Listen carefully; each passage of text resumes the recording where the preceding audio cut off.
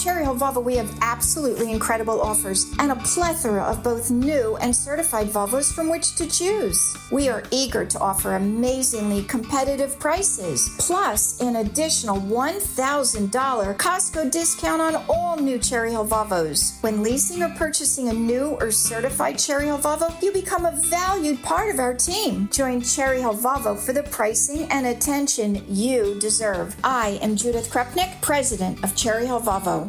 Worried about letting someone else pick out the perfect avocado for your perfect impress them on the third date guacamole? Well, good thing Instacart shoppers are as picky as you are. They find ripe avocados like it's their guac on the line. They are milk expiration date detectives. They bag eggs like the 12 precious pieces of cargo they are. So let Instacart shoppers overthink your groceries so that you can overthink what you'll wear on that third date.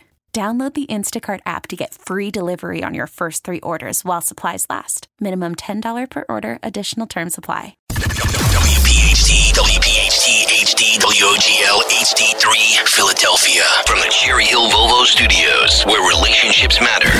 Always live on the free Odyssey app. The revolution will be broadcast.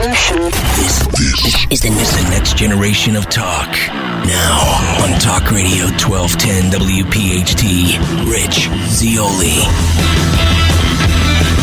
See, now sometimes I get questions. Why do you play the news? That's CBS News. Why do you do it? But you see, sometimes you get a nugget in there of something that is worth expounding upon, just like I just got, which I'll expound upon right now. Welcome to the show. Glad you're here today. It's Friday. Happy Groundhog Day.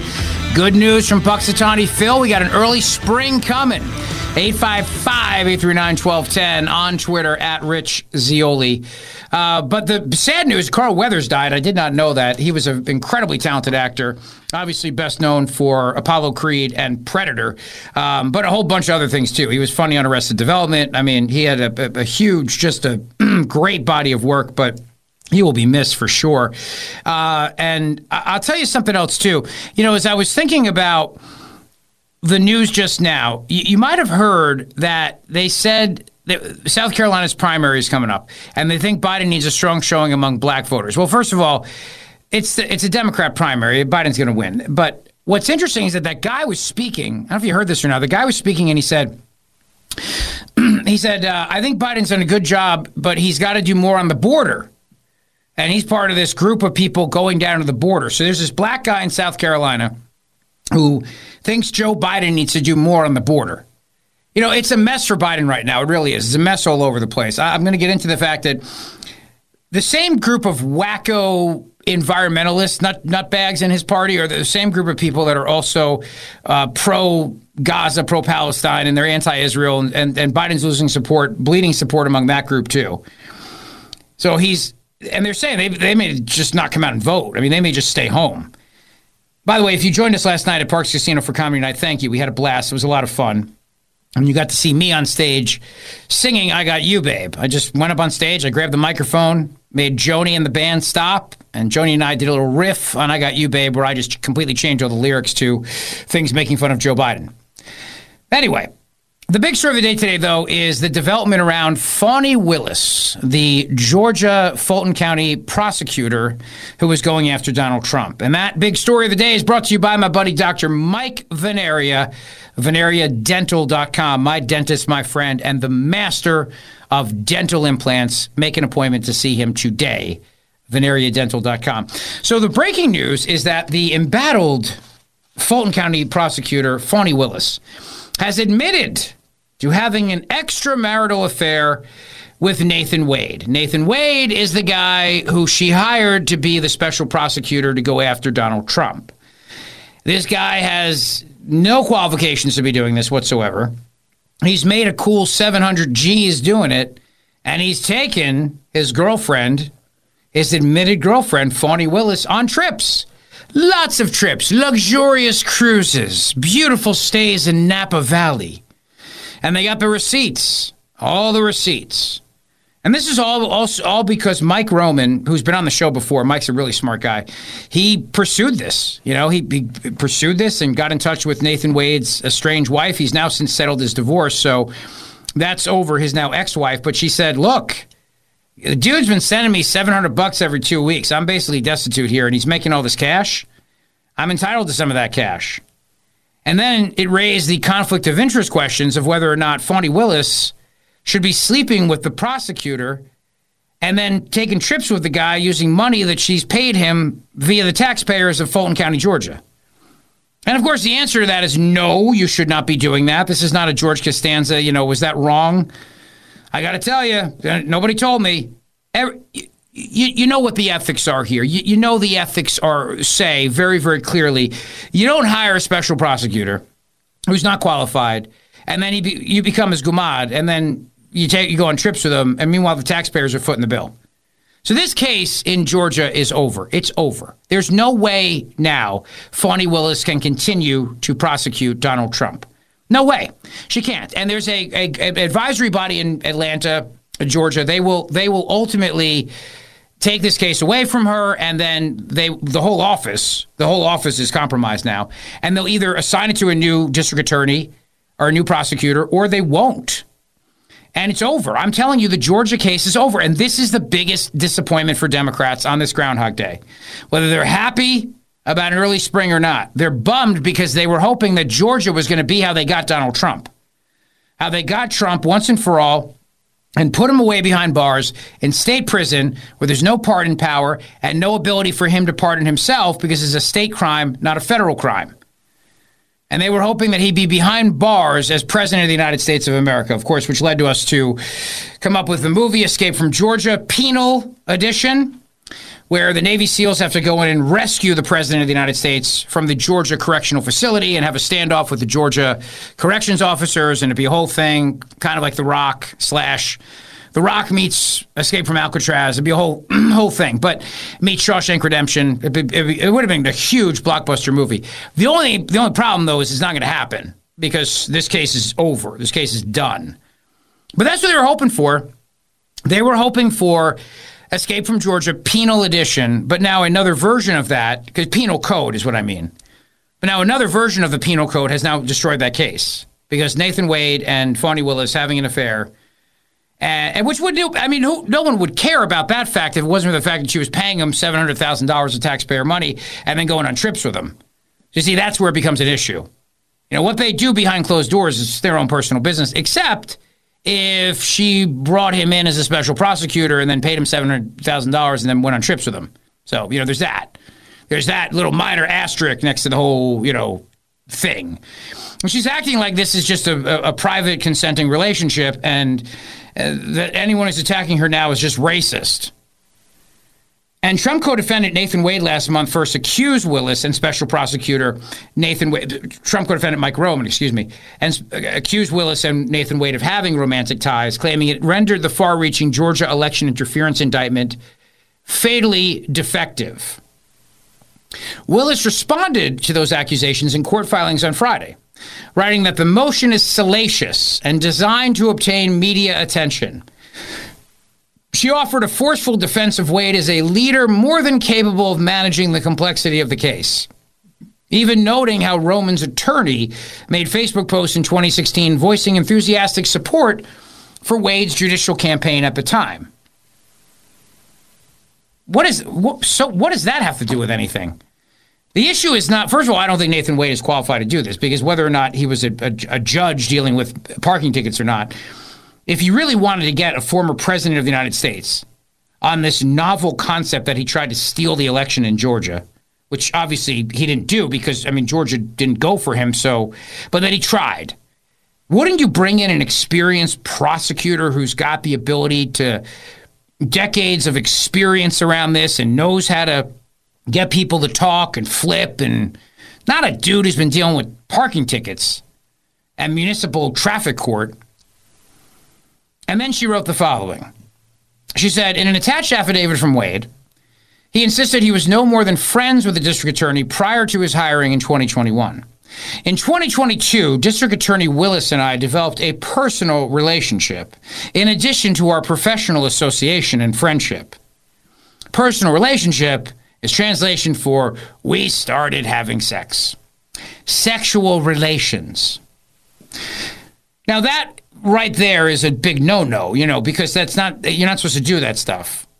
It's a big no-no. But you got to wonder, when she brought him in 2021, did she have the hots for him? Maybe she thought this could turn into something if she hired him. Did she think that by bringing him in, maybe she could wreck his home and break up his marriage and then, sneak in there? And I don't know. Maybe they did genuinely start as friends. And it just transformed. But either way, you see, it really reaches a crescendo of an ethics violation when she starts going on trips with the dude who's making all this money from her office. It becomes a very, very problematic issue. Roman's motion asked for the charges against him to be dropped and for Willis, Wade, and the Fulton County District Attorney's Office to be blocked from continuing to work on the case. At nearly the same time, Wade's estranged wife raised the issue in their ongoing divorce proceedings. Lawyers for Jocelyn Wade later filed bank statements appearing to show flights to San Francisco and Miami in the pair's names, while the district attorney's office investigated Trump and his allies. Now, obviously, the minute that they crossed that line should have been the minute that he removed himself from the case. And he said, now that we've crossed the Rubicon here, I can't be the special prosecutor anymore because people are going to scream impropriety. But they didn't think they'd get caught. See, that's the problem. Nobody ever thinks they're going to get caught. They got caught and they got the receipts.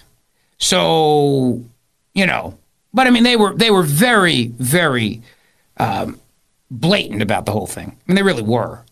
Trips and hotels and airline tickets and all that stuff. And it's hard to pay cash for that stuff in this day and age, but then you also have to put her name on things because of federal law. So you can't, put a fake name on an airline ticket.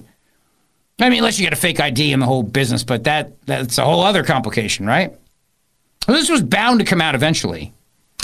And the minute that they crossed that line, he should have removed himself from the case, obviously, but he didn't. In 2022, they started this romantic relationship, and then for years after that, they're continuing this romantic relationship, and she's paying him and going on trips with him. In the Friday filing, Willis denied any benefit from her relationship with Wade, indicating that they divide their personal travel expenses rather evenly and have no shared finances. Oh, well, that's good. That's good to know. They split the tab. To be absolutely clear, the personal relationship between Special Prosecutor Wade and District Attorney Willis has never involved direct or indirect financial benefit to District Attorney Willis. Willis also said that Wade's compensation, which amounts to at least $650,000, should not be compared to that of other special prosecutors who are tasked with dramatically less time-consuming work. Other prosecutors are making a lot less money than he is. You got to wonder why. Special Prosecutor Wade made much more money than the other special prosecutors only because Wade did much more work. Well, then how come he was given so much more work would be the follow-up question to that. Wade's wife subpoenaed Willis for a deposition in the divorce case, but the testimony is indefinitely on hold after Wade reached a temporary agreement settling the matter. Andrea Hastings, one of Jocelyn Wade's lawyers, previously accused Willis of trying to hide under the shield of her position as district attorney by attempting to get out of testifying. The revelation of the relationship threw a curveball into prosecution of the former president. Prior to Willis's response, Steve Sadow, Trump's lead attorney in Georgia, had publicly questioned on Thursday whether the district attorney would answer to the accusations that she went on personal vacations with Wade and whether Willis would reveal who in the office knew about their relationship. Willis also replied today to a claim in Trump's motion joining Roman's bid to disqualify the district attorney that Willis sought to foment racial animus against the former president and his co-defendants to draw attention away from her affair. During a church service commemorating Martin Luther King Jr., Willis implied race played a part in the criticism that she and Wade faced after Roman's motion was filed. Because that's what they always do. They play the race card. They turn around and go, "Oh, they're only coming after me because of racism. It's only racism.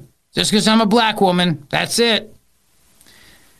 Quote, defendant Trump's motion fails to establish an adequate basis in law or in fact, but even if it somehow did establish such, it fails to articulate any reasonable argument connected to a real, actual legal standard. Instead, much like the motion advanced by defendant Roman, defendant Trump's motion appears designed to generate media attention rather than accomplish some form of legitimate legal practices. Willis's acknowledgement of their relationship today was filed the day of the judge's deadline for the district attorney to respond to Roman's motion. A hearing is set for February 15th, where the attorney for Roman, Trump, and at least one other co-defendant will seek Willis's disqualifications. Now, don't forget what's happening on the state level in Georgia, because what you have happening now is that the state legislature and the governor, they've turned around and they've said, okay, well, we're now going to go forward with this law that we passed, which is basically now going to give us the ability to remove her from the case. Because Georgia knows this thing stinks. In addition to that, the House has subpoenaed Georgia District Attorney Fani Willis over the claims by that whistleblower, and we shared that with you earlier in the week, who came out and said to her, and it's all on microphone there, it's all on video, that this guy was abusing federal funds, misusing federal funds, federal grant money. And Fani Willis was like, I don't care. And she fired the whistleblower. So now Jim Jordan's committee has now subpoenaed her. So she's in a world of trouble, It's bad. But you know who's really mad now? The left is furious with her because she couldn't keep it in her pants. And now the whole case is going to blow up. It's all going to blow up and it's over. And this was their big chance. This was their big chance to get Trump. Because they know that if Trump gets indicted on the federal level, or not indicted, but if he's found guilty on the federal level, he can just pardon himself. But not in Georgia. Not in Georgia, where the governor doesn't have the power and the president can't pardon himself for a state offense. So they were really hoping this was it.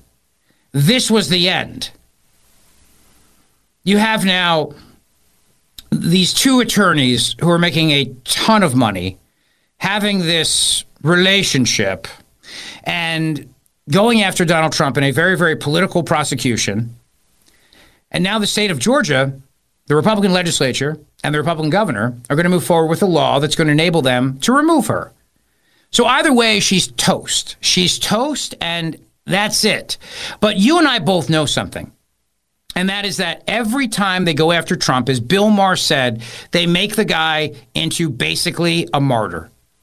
He's like a revolutionary. Bill Maher says a lot of things that are not correct, and he's no fan of Trump, but he says a lot of things that are spot on.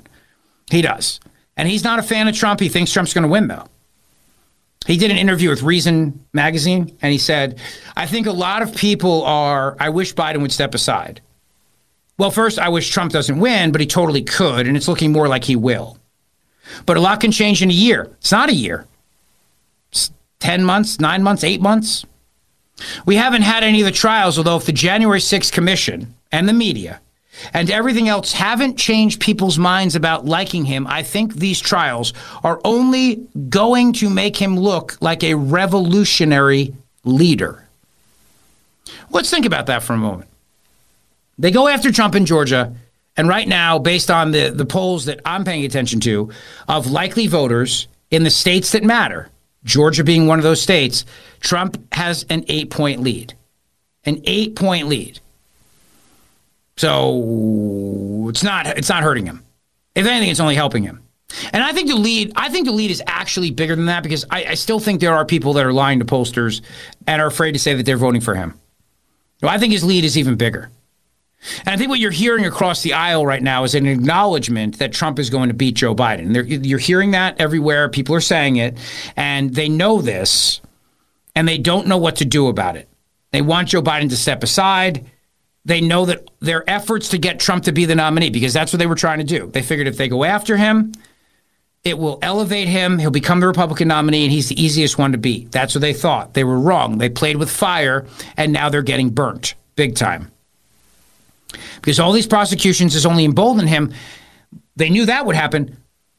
But what they didn't count on was the fact that Joe Biden would be such a disaster. This plan that they put in motion years ago, to go after Trump relentlessly, hoping he'd get the nomination.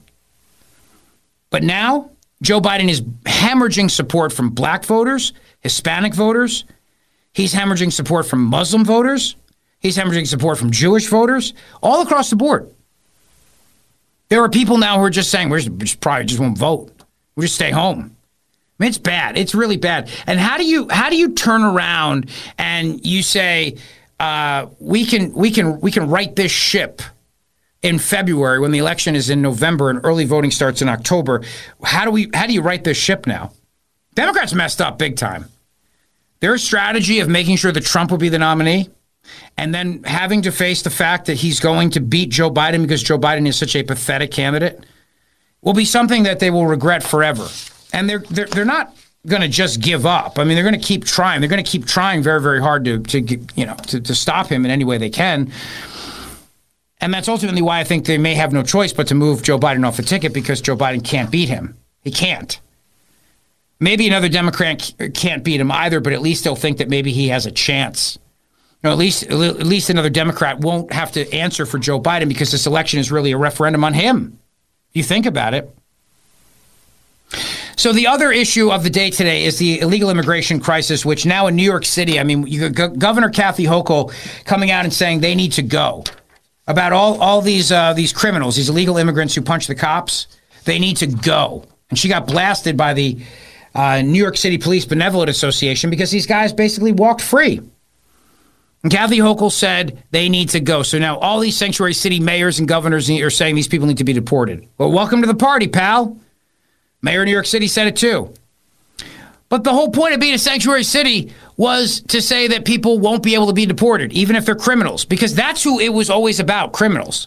Sanctuary city did not mean that ICE could not come to your city and take somebody from their house. It meant that if you were in a correctional facility of some kind, and then the feds wanted that person, they wouldn't turn them over. That's what it meant. They would not turn over a criminal in their jail to the feds to deport them. That's literally what a sanctuary city meant. And when Jim Kenney did the white man's overbite and danced and said, "We are a sanctuary city," yeah, that's what he meant. Now you have illegal immigrants beating the crap out of cops on the streets of New York City. And now suddenly the mayor, the governor, turning around and going, "We got to deport these people." Well, welcome to the party, pal. That's what we've been saying. But isn't it something, though? No person's illegal. Hate has no home here. Blah, blah, blah, blah, blah, until it shows up on your doorstep. Easy to say those things when you think nobody's coming. But then they show up, and suddenly you regret ever saying those things in the first place. 855-839-1210 on Twitter @RichZioli. We got a lot to chat about today on this Groundhog Day, where we now know we'll have an early spring thanks to good old Puxatawny Phil. We'll be right back. Call from mom. Answer it. Call silenced. Instacart knows nothing gets between you and the game. That's why they make ordering from your couch easy. Stock up today and get all your groceries for the week delivered in as fast as 30 minutes without missing a minute of the game. You have 47 new voicemails. Download the app to get free delivery on your first 3 orders while supplies last. Minimum $10 per order. Additional terms apply. T-Mobile has invested billions to light up America's largest 5G network, from big cities to small towns, including right here in yours. And great coverage is just the beginning. Right now, families and small businesses can save up to 20% versus AT&T and Verizon when they switch. Visit your local T-Mobile store today.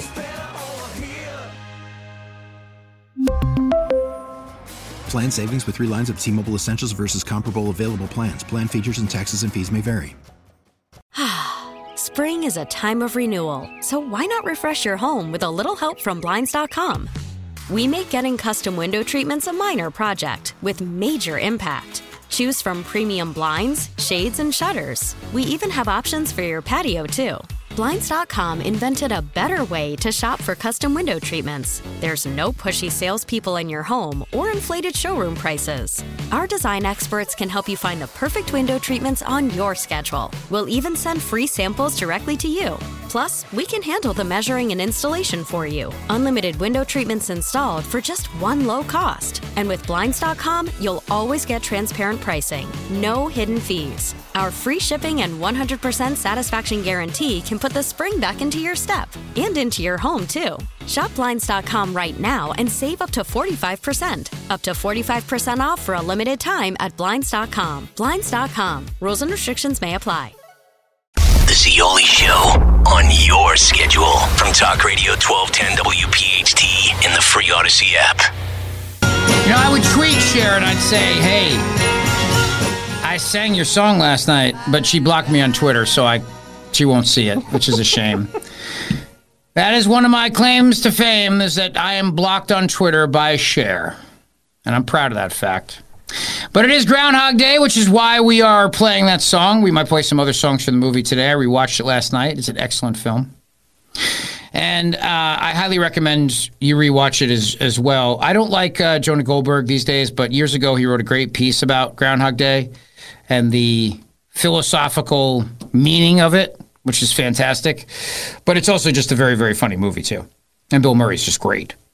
And you two, as producers of this radio show, Matt DeSantis and Henry Machette, you should think about how Bill Murray treats his producers. Because I treat you much better. I guess that's true. I'm very thankful on this Groundhog Day. Yes. I was thinking about that when I was watching. I was like, wow, he's really a jerk to both of them. You know what I mean? He refused to stay at the same hotel. He needed to be a B&B. Very much a prima donna. It's not who I am. Nope. So I hope you're grateful for that on this Groundhog Day. Oh, man. You're welcome. Thank you, Rich. No, it's the least I can do. It's the least I can do. No problem. We appreciate it. Yeah, when you're in the luxury suite at the Grand Hotel and I'm sleeping in the back seat of my car, I'll remember this. I'll remember this conversation. All right, that's a fair point, but that's okay, fair. Got me there. Well, the good thing about it. So the little rat saw his shadow. Is that what? Or didn't see his shadow? What is it again? He didn't see it. Did not see his shadow. So because of that, now we have an early spring. Correct. Yes. But he's never right. He's never correct. He's only right 39% What do you mean of the he's time. never correct? What does that mean? Statistically, since 1887, which I think is the first year that they had Puxatawny Phil come out and see if he saw a shadow or not, he's only been right 39% of the time. So in 107 attempts, 39% hit rate. That's not good. Really? Yeah. What do weather people hit at? I'm sure more than 39%. Okay, well, he's a groundhog, so... what do you want from him? That's my whole point. You shouldn't be putting too much faith into his prediction. For a groundhog, it's a pretty good prediction. No, it's not. You could flip a coin and get a better hit rate. Well, groundhogs can't flip coins. Well, wait a second. If his predictions are pretty consistent with weather people, right? I don't think so. I mean, ask John Bolaris. Well, I don't know. Is that true? I have no idea. I'm just saying, if you think about it, how often are weather people wrong? They still have jobs. Poor Phil comes out once a year, and if he gets it wrong, he doesn't have a chance to make it up the next day. I don't think the weatherman is wrong. 60% of the time, though. You should research that. Let's see. Before you start going on your anti-Phil crusade, you should look into how often weather people are wrong. And let's call them weather people, please, okay? Sorry, weather Justin people. Trudeau would not be happy with you calling them weatherman. They're right 80 to 90% of the time. Henry, can you play my clip? We like to say people kind, not necessarily mankind. It's more inclusive. Thank you, Justin. Yes. So, for example, in Cuba, a weather person in Cuba would say it's going to be a hot day. You know what I mean? Because it's hot in Cuba. Choose Cuba out of curiosity. Well, I'm just picking a random country. I don't know. I'm just saying. As I bring up Justin Trudeau, I'm just picking a random country where it's hot and the weather people are often correct because every day they come out, they get to go, it's hot, you know? So, if he chooses to go to the place of his birth one day, he'll be able to enjoy how hot it is. Canada? So, No, Havana, but that's that's not our official stance on the show. Well, allegedly. I think that Phil did a heck of a job. I was listening to Opelka fill in for me last night, who clearly had started the bourbon a little bit early yesterday. Good for him. But as I was driving to Parks last night, I was listening to him, and he mentioned that, and this was the best, when that Staten Island Chuck bit Bill de Blasio. That was a great moment. That's one of the best moments in American political history right there. That groundhog took a big bite of his flesh. And then it turned out it wasn't even Chuck. It was like his girlfriend Charlotte or something. Well, don't mess with a female groundhog. One of the great political cover-ups of our time. It was. Yeah. They swapped out the groundhog. Oh, they really did? Yeah, it's a real thing. See? This is what happens in corrupt administrations. This is what happens. But now, and I guess now they want to move. I heard Mike say they want to move to a coin flip because they say it's not fair to the groundhog. You know, this is not good for the groundhog community. Without Groundhog Day, the groundhog is meaningless. As an animal, meaningless. They're just a pain in the neck, and they burrow through your freaking yard and everything else. Groundhog Day, this is why I'm against bans on dwarf tossing, because for the dwarf community, this is their time to shine. And when Mazie Hirono proposed a ban on dwarf tossing, I said, well, the dwarf community does not want it. They're happy. They want to be tossed. This is how they make money. So when the environmental wackos come out and try to protect the groundhog's rights, I keep saying, what's Phil going to do? You put Puxatawny Phil out of a job. What's he going to do? Learn to code? Huh? There's no backup plan. This is it. So I'm just saying, back off, man. That may work with the chicks, but it won't work with me. Groundhogs can't flip coins. Yeah, which one of you two just said that? I did. Okay, thank you for that. It's true. It's factual. No, I do understand that point, but thank you for clarifying that groundhogs can't flip coins. I appreciate that. Thank you. Yeah, I just had to get it out there. Fun fact. Fun fact on a Friday: groundhogs can't flip coins. Prove me wrong.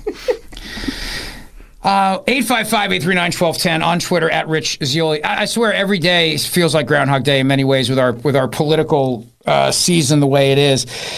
Groundhog Day is an interesting day because we wake up, we get the prediction, we're hopeful, we're optimistic. It's like the Super Tuesday of weather. It really is. It's a Super Tuesday of weather because we're excited, we go into it, and then today it went our way. But then there's Saturday when it's cold. You know, tomorrow's going to be post Groundhog Day, and then it's going to be cold tomorrow. We're going to go where's this early spring? I equate that to Super Tuesday because Nikki Haley says she's staying in all the way to Super Tuesday. And then I wonder what she's going to do on Despair Wednesday or Disappointment Wednesday or Devastation Wednesday because she says she's staying in. And I'm telling you right now, this is like Groundhog Day. She's going to get crushed in South Carolina where Trump has a 2-1 lead, just like she lost in New Hampshire, just like she lost in Iowa. And then she's going to go on to Super Tuesday, and she's going to lose all those states too. And it's going to be like Groundhog Day for her. My question is, Super Tuesday, what happens on Wednesday? Hangover Wednesday, Disappointment Wednesday. Is it the end of the line on Wednesday? Because she told Jake Tapper, she said, I'm all in. I'm all in at Super Tuesday, so I want to know. What happens Wednesday morning? That is the question. We'll ask that question throughout the show today. And the other question that I have is, what will we remember Carl Weathers best for besides Rocky? We all know Apollo Creed, and obviously for being a show based in Philadelphia is very, very special. I mean, that scene, and Henry, if you could pull the scene for me where he talks about why he wants to do the fight on the 4th of July in Philadelphia. You know the scene I'm talking about? Yeah, against the Southpaw, against Rocky. He's in his office, and that's a pivotal scene. It's so Philly, it's so America, it's great. The bicentennial, 1776, the fight in Philadelphia against an underdog, the Italian Stallion. Great. It's a great scene. But what is Carl Weathers best known for outside of Rocky is what I want to know. That's what I want to know, in your own personal opinion. So let me know. 855-839-1210, or you can tweet me, at Rich Zeoli if you like. What do you think his other seminal performances are? Sorry, I just chugged a Red Bull and I'm having a little bit of a agita, as we call it. A little agita. Do you think they have a groundhog in Cuba? Do they need to? Do they need to predict it whether it's an early spring in Cuba? What's the weather in Havana right now? I'm asking for a Canadian Prime Minister. What is it? Havana weather. What is it right now? It is a balmy 77 degrees. Tomorrow's going to be 79 degrees. Beautiful. Pretty nice. Beautiful day on tap. Sunny and 79 and Marxist. That's the forecast for Cuba tomorrow. Justin, you should go get your vitamin D levels up because it's very, very cold and dark in Canada. Doesn't matter how many groundhog predictions, can't save you, pal. Know what I mean? Time for you to go home to the motherland. No, he's already there. We believe he's Canadian. You believe whatever you want. And we believe that Puxatawny Phil is a great forecaster. The prognosticator of prognosticators, which was my title, politically speaking. I was the political prognosticator of prognosticators until I made a huge mistake this political cycle, predicting that Doug Burgum would go all the way. I am the Puxatawny Phil of politics today because I predicted Burgum would stand up there and take the oath of office. And then I followed that prediction up with Asa the Hat Hutchinson that he would wind up becoming president. 2 in a row. The political prognosticator of prognosticators, me, let you down on both of those predictions. But don't worry, there's plenty of time for me to make it up to you. 855-839-1210 on Twitter, at Rich Zeoli, if you'd like to weigh in. We got a lot of show. We got a big Friday. Dr. Victoria Coates is going to join us. Are we getting ready to strike Iran militarily? And we'll also talk to Dr. Wilfred Riley about all that is woke in the world. Don't go away. Thanks for listening to the Zeoli Show podcast from Talk Radio 1210 WPHT and the Odyssey app. Very nice. That's good. I see what you did there, Henry. I see what you did there. No, nothing. I got you, babe. It's cold outside, campers. 855-839-1210. Apparently, airstrikes have started in Syria. We're getting some reports on that. Good time to have Dr. Victoria Coates on the show. She'll join us soon. But apparently now we are doing something retaliatory in the Middle East. That's the latest that we're getting right now. We don't have the full extent of it, but it will be developing, I'm sure, throughout the afternoon. So we'll keep you posted on that. The basic summary right now is that something may have started. So we'll keep a watchful eye on that for you. The other thing is that in New York City, the attack suspects, the illegal immigrants who beat up the cops, may have fled to California. They may have fled to California. So we're gonna talk about that as well throughout the afternoon, no doubt about it. This is one of my favorite scenes from Rocky with Carl Weathers, who passed away today at 79 years old. Great actor. Take a listen. I did. Without a ranked contender, what this fight is going to need is a novelty. This is the land of opportunity, right? So Apollo Creed on January 1st gives a local underdog fighter an opportunity. A Snow White underdog, and I'm going to put his face on this poster with me. And I'll tell you why. Because I'm sentimental. And a lot of other people in this country are just as sentimental, and there's nothing they'd like better than to see Apollo Creed give a local Philadelphia boy a shot at the greatest title in the world on this country's biggest birthday. Now that's the way I see it. And that's the way it's gonna be. Apollo, I like it. It's very American. No, Juergens. It's very smart.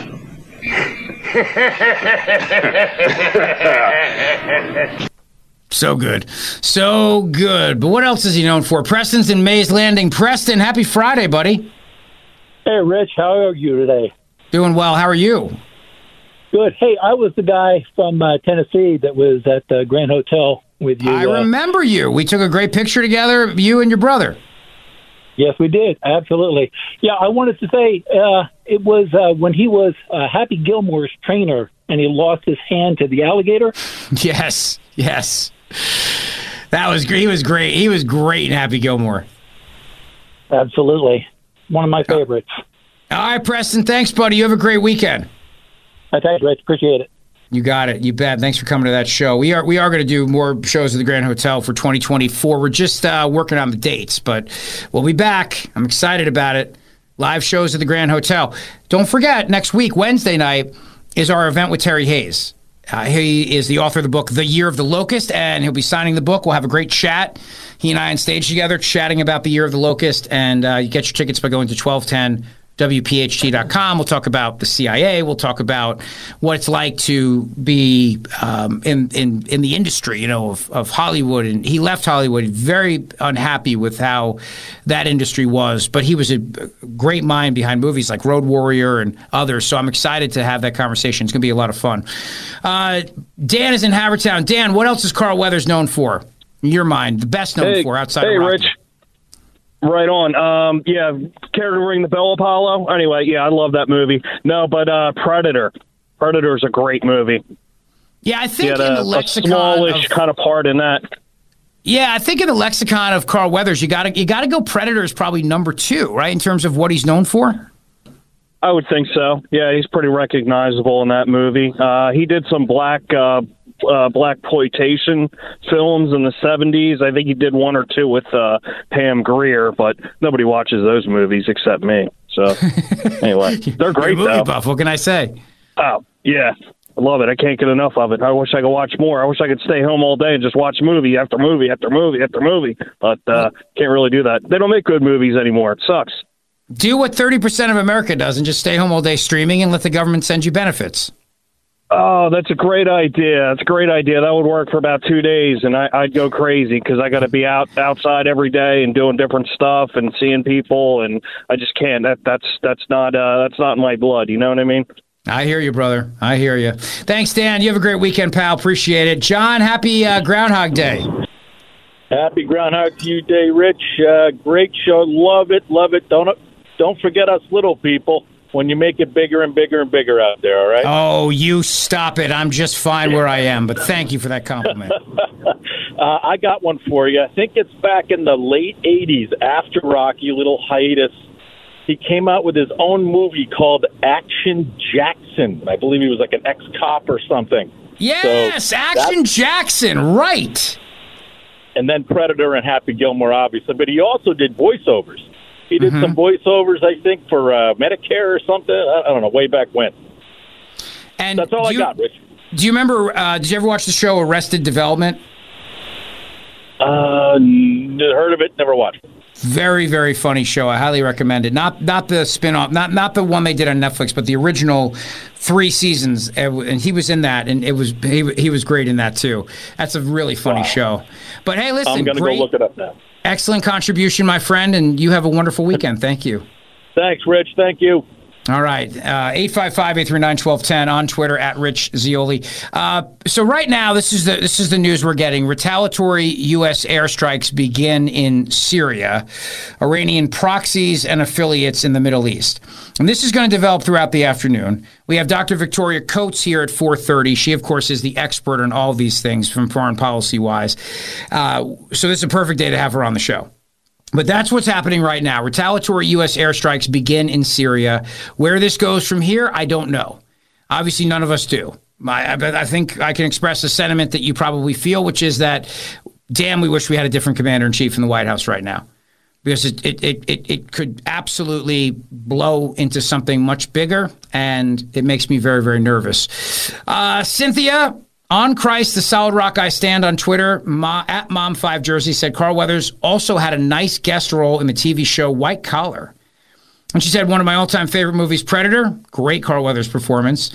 Howard Levin says, Rich finally found the Groundhog cartoon song on YouTube, hourly bump music. What's the Groundhog cartoon song? I don't know what that is. I'll have to look that up. Thank you for the tip, Howard. Marcus Aurelia says Carl Weathers was great in Chariots of Fire. Chariots of Fire, running on the beach. Oh, wait, that's Rocky 3.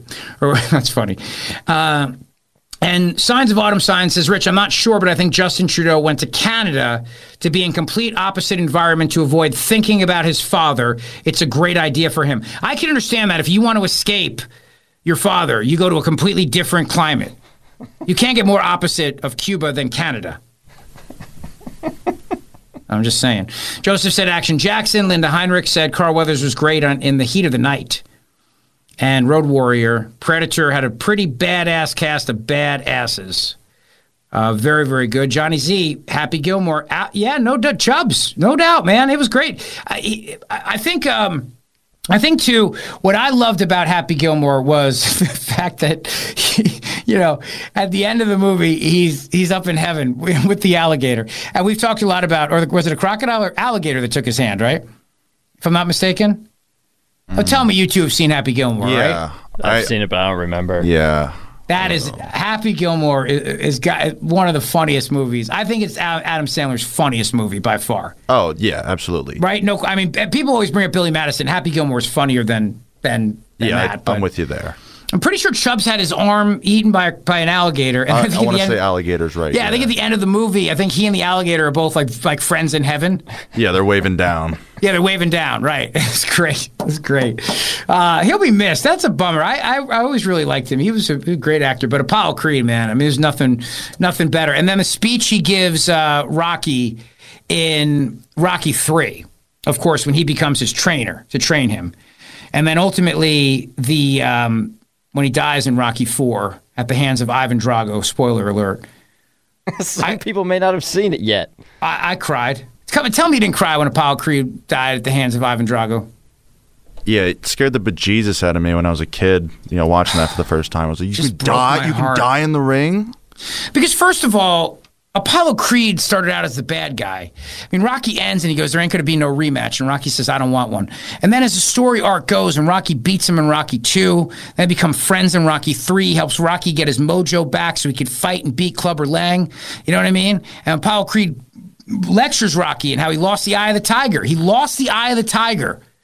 And then in Rocky 4, he dies at the hands of Ivan Drago, friggin' Russians. And that was the CIA psyop to get us to hate Russia in advance of the 2016 election where they were going to blame Russian collusion. I just made that last part up, but it did. Why not? All right, so explosions reported in Syria. That's the breaking news right now on the show. We will keep you updated throughout the afternoon. Obviously, there's a lot of questions about where this goes, what happens, what it all means. So we're going to fill you in on all of it. Don't worry about it. You have nowhere to go but right here. The latest on New York, the immigration crisis, these illegal immigrants, all of it. 855-839-1210 on Twitter, @RichZioli. Coming right back. Rich Zioli, weekday afternoons 3 to 7. Talk Radio 1210, WPHT, and on the free Odyssey app. WPHT, HD, WOGL, HD3, Philadelphia. From the Cherry Hill Volvo Studios, where relationships matter. Always live on the free Odyssey app. The revolution will be broadcast. This is the next generation of talk. Now on Talk Radio 1210 WPHT, Rich Zioli.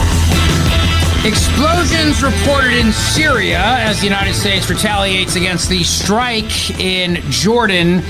Donald Trump responds to Fani Willis admitting she had an affair with Nathan Wade. And the latest in the security theater is the TSA's facial recognition technology. Welcome back to the show. Glad you're here today. 855-839-1210 on Twitter, @RichZioli. In addition to that, Jordan Peterson, who's actually coming to Philadelphia in May, he's going to give a talk. There's a great piece about him today in the New York Post that he is doomed to be a victim of woke culture. Jordan Peterson is doomed to be a victim of woke culture. So we'll talk about that as well. The big story, though, right now is that explosions have been reported in Syria. Dr. Victoria Coates will join us at 4:30. She's the expert in foreign policy.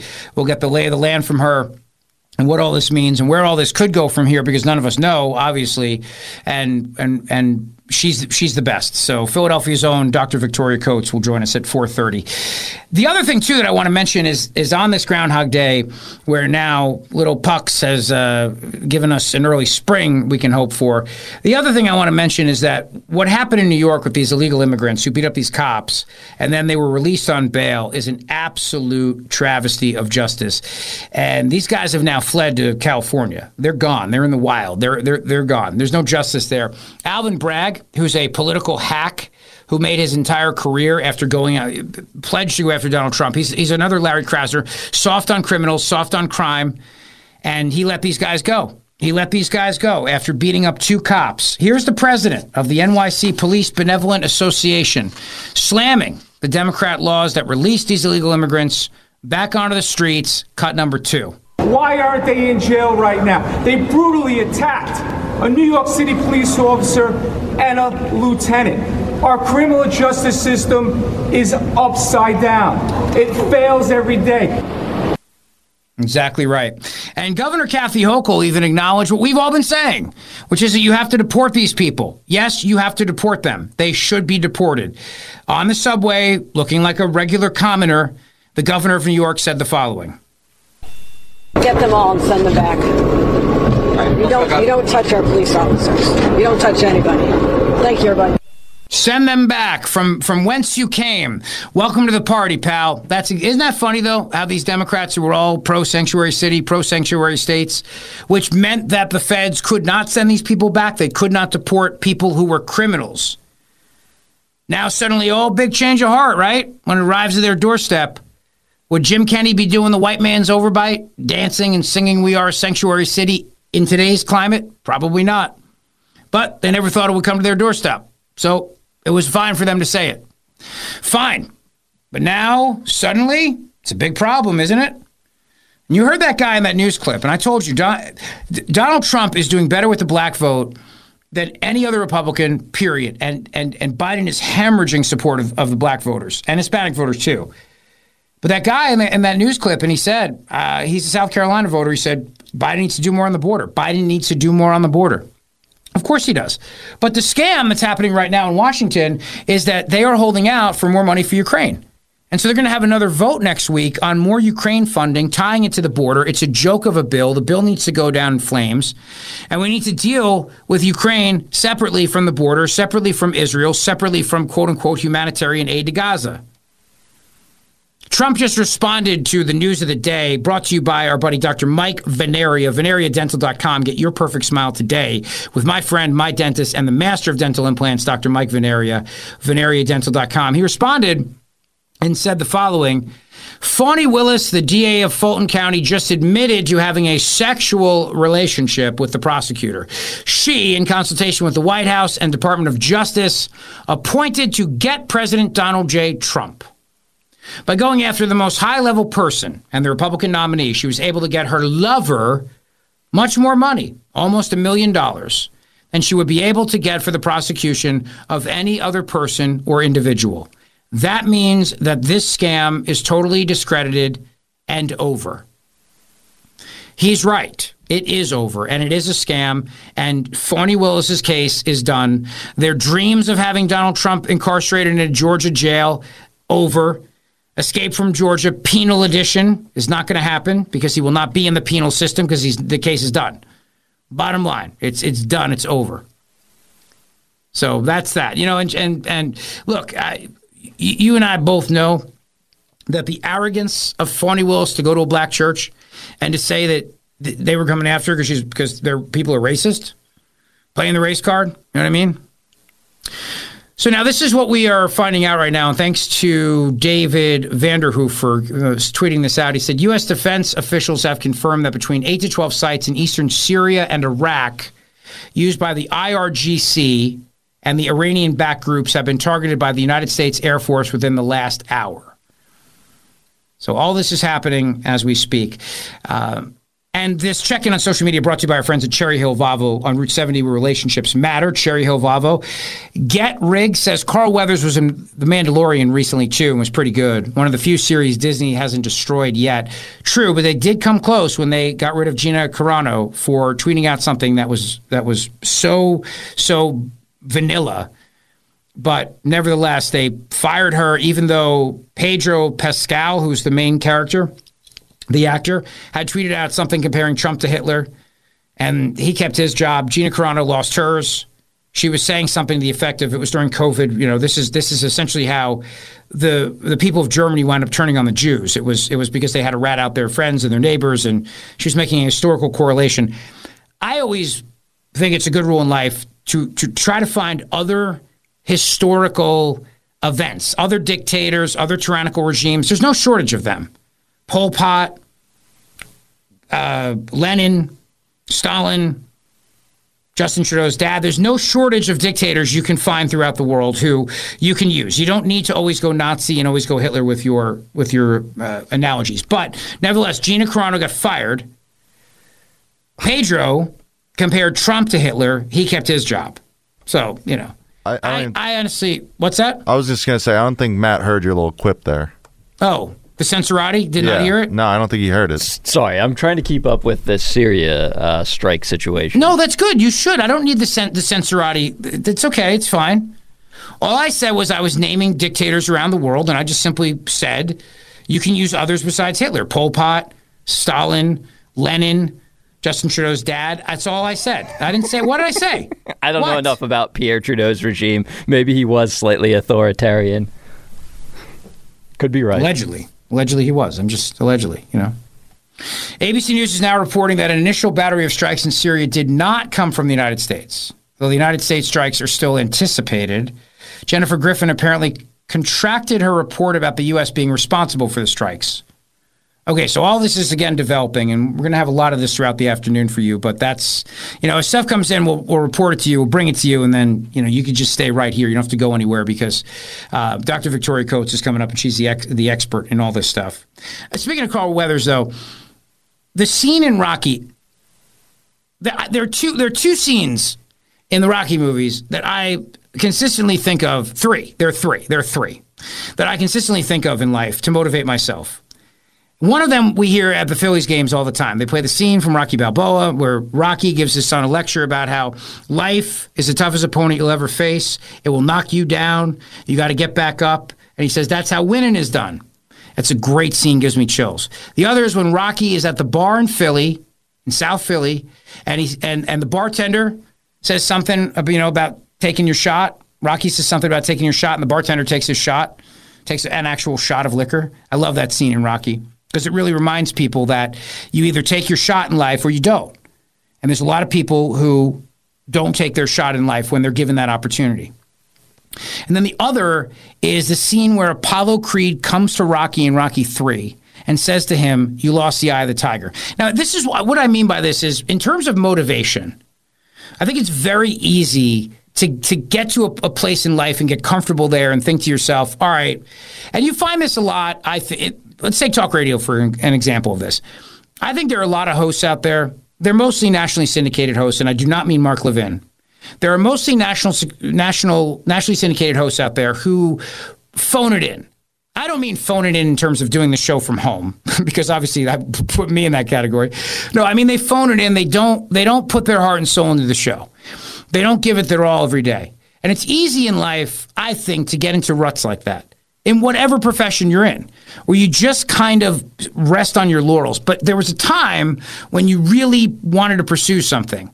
So I equate that to getting on this radio station. I had no radio experience whatsoever. I never worked in the business.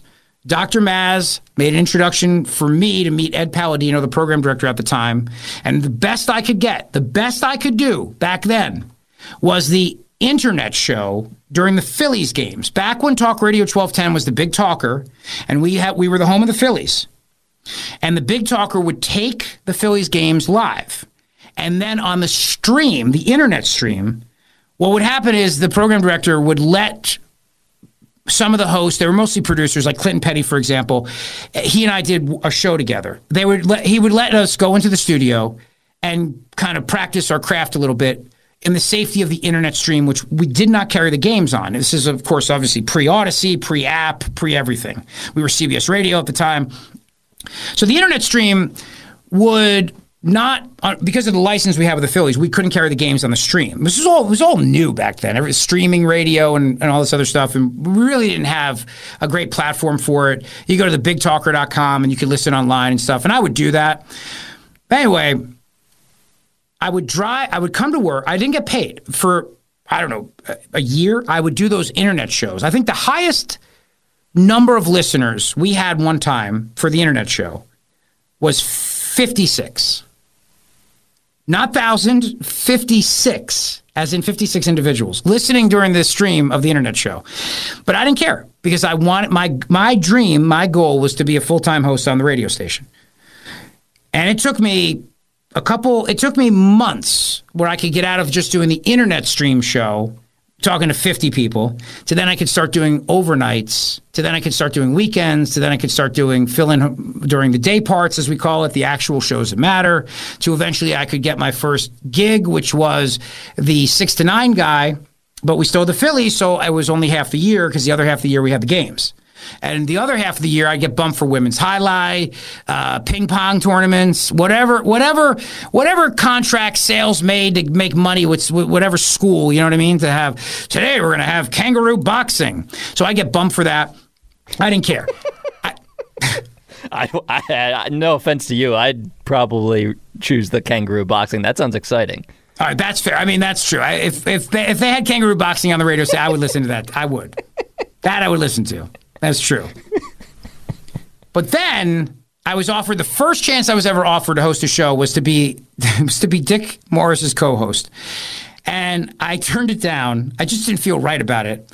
And then I waited. And then in 2014, they named me the afternoon drive host when Dick left the station to go help defeat Clinton. Anyway, the point is that I know every day when I get on this radio, behind this microphone, I cannot take it for granted. I have to work at it because you're only as good as your last show in life. I mean that. I believe that. I do. I believe that. I think you're only as good as your last show. And we're always going to have shows that are marginal every time. You know, you can't always have a home run, but you're only as good as your last show. That is something that I will teach my children in life, in whatever capacity that they do. Every day, you have to find that eye of the tiger. You do. I mean that. Because if you just take it for granted, if you just ride it out, then you're never going to achieve anything beyond where you are. And maybe that's okay, because maybe you are where you want to be. But then the problem is there's always somebody chomping at the bit to take your place. There's always someone who would love to kill me. Like Matt Rooney, I have to have a food checker when I'm around him, you know, because Rooney would love to poison me, kill me, and take this time slot. So I won't be around Rooney if there's any weapons in the room or anything like that. You know, next Friday I'm speaking at the Atlantic County Republicans dinner. We're honoring Jeff Van Drew, and Rooney will be there. And I don't want to be around him if there's a steak knife or anything on the table, because he will murder me to try to take this show. That's what I mean. So there's always somebody chomping at the bit behind you in life. So you got to make sure that you're always giving your best. And that's another thing in life that I think is a lesson that Apollo Creed taught Rocky in Rocky III. As we remember Carl Weathers. Take a listen to this. That's not the way to do it. Who's that? But you hit it straight, huh? Step into it. Apollo? Right. What are you doing here? Business. Why? Well, to be honest with you, I don't think you could pull it off without me, Rock. Look, man, when you beat me, I hurt all over, and I didn't want to know from nothing or nobody, not even my kids. But hell, every fighter knows that hurt, and we get sick inside trying to live with it. So don't back off now. Make it right for yourself, or you'll be sorry you didn't. We held the greatest title in the whole world, babe. You lost that fight, Rock, for all the wrong reasons. You lost your edge. All right. I know your manager dying had you all messed up inside. But the truth is, you didn't look hungry. Now, when we fought, you had that eye of the tiger, man, the edge. And now you got to get it back. And the way to get it back is to go back to the beginning. You know what I mean?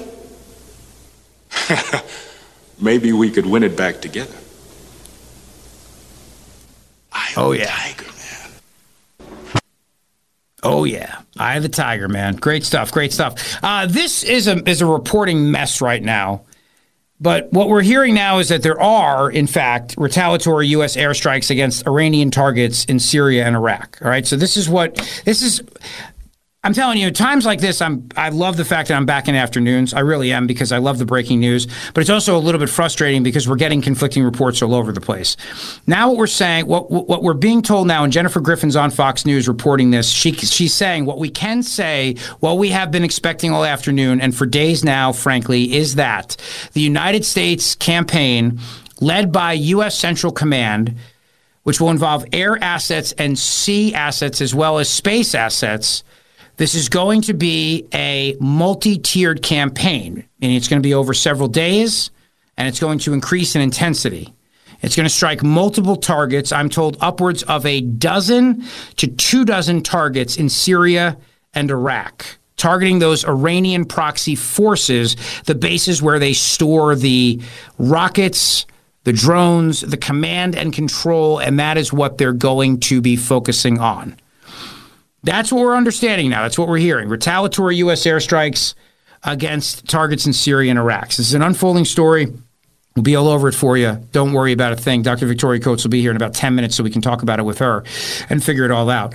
So anyway, I think about the eye of the tiger in terms of, I think Trump's got it still. I really do. I think he's got it, and heading into 2024, big time. I think he's back on his game. I think he's ready to go. I think he's ready to fight. Interestingly enough, Joe Biden is now calling for national unity. Yeah, my buddy James Bovard sent a great piece from the New York Post. Bovard was on, he wrote the book Last Rites, about the assault on our liberty, and he wrote a piece in the New York Post about this. He said, Biden speaks of hell at the National Prayer Breakfast. His speech certainly was. And I'll talk to you about that as well. Plus, Jordan Peterson is facing a almost certain cancellation by Woke Canada. And the other question is the Transportation Security Administration now, with their new facial recognition technology, is this going to be the latest security theater absurdity that we all have to deal with as American citizens? You bet. I'll give you details on that as well as the show unfolds today. I'll tell you about our friends at Cherry Hill Volvo, because I'm so grateful for our wonderful relationship with them. They are the absolute best. On Route 70 in Cherry Hill, simply nobody better than the wonderful people at Cherry Hill Volvo. I'd love for you to go see them today. Judith, Yosef, the entire team, they'd love to see you. They'll take great care of you. And remember something, we broadcast live from the Cherry Hill Volvo studios every single day. In this day and age of cancel culture, like what Jordan Peterson is facing, Judith Krupnik doubled down. She said, I want the studio naming rights. And that's what I mean. You should stand with them as well. For example, the S-Class, beautiful S-Class, made right at their plant in South Carolina, thousands of American jobs. The XC90, the third-row SUV. The new family car, forget the minivan. This is a beautiful, stylish SUV. Or perhaps you want to do a certified pre-owned Volvo. Either way, Cherry Hill Volvo on Route 70 in Cherry Hill, they'll take incredible care of you.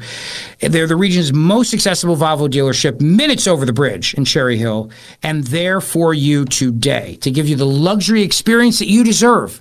Great people dedicated to a great experience. Now, they're undergoing a big renovation, but don't let that stop you, because they have inventory and they're ready to find you the absolute best incentives they can to make sure you're getting the absolute best price on that Volvo, with excellent financing available, and also the Care by Volvo lease program, of which I'm part of, where every 5 months you get the opportunity to try a different Volvo.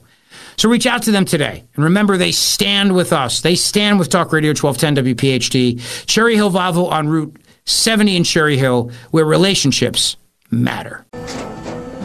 After the end of a good fight, you deserve an ice-cold reward. Modelo, the mark of a fighter. You've earned this rich golden lager with a crisp, refreshing taste. Because you know, the bigger the fight, the better the reward. You put in the hours, the energy, the tough labor. You are a fighter, and Modelo is your reward. Modelo, the mark of a fighter. Drink responsibly. Beer imported by Crown Imports, Chicago, Illinois. We get it. Attention spans just aren't what they used to be. Heads in social media and eyes on Netflix. But what do people do with their ears?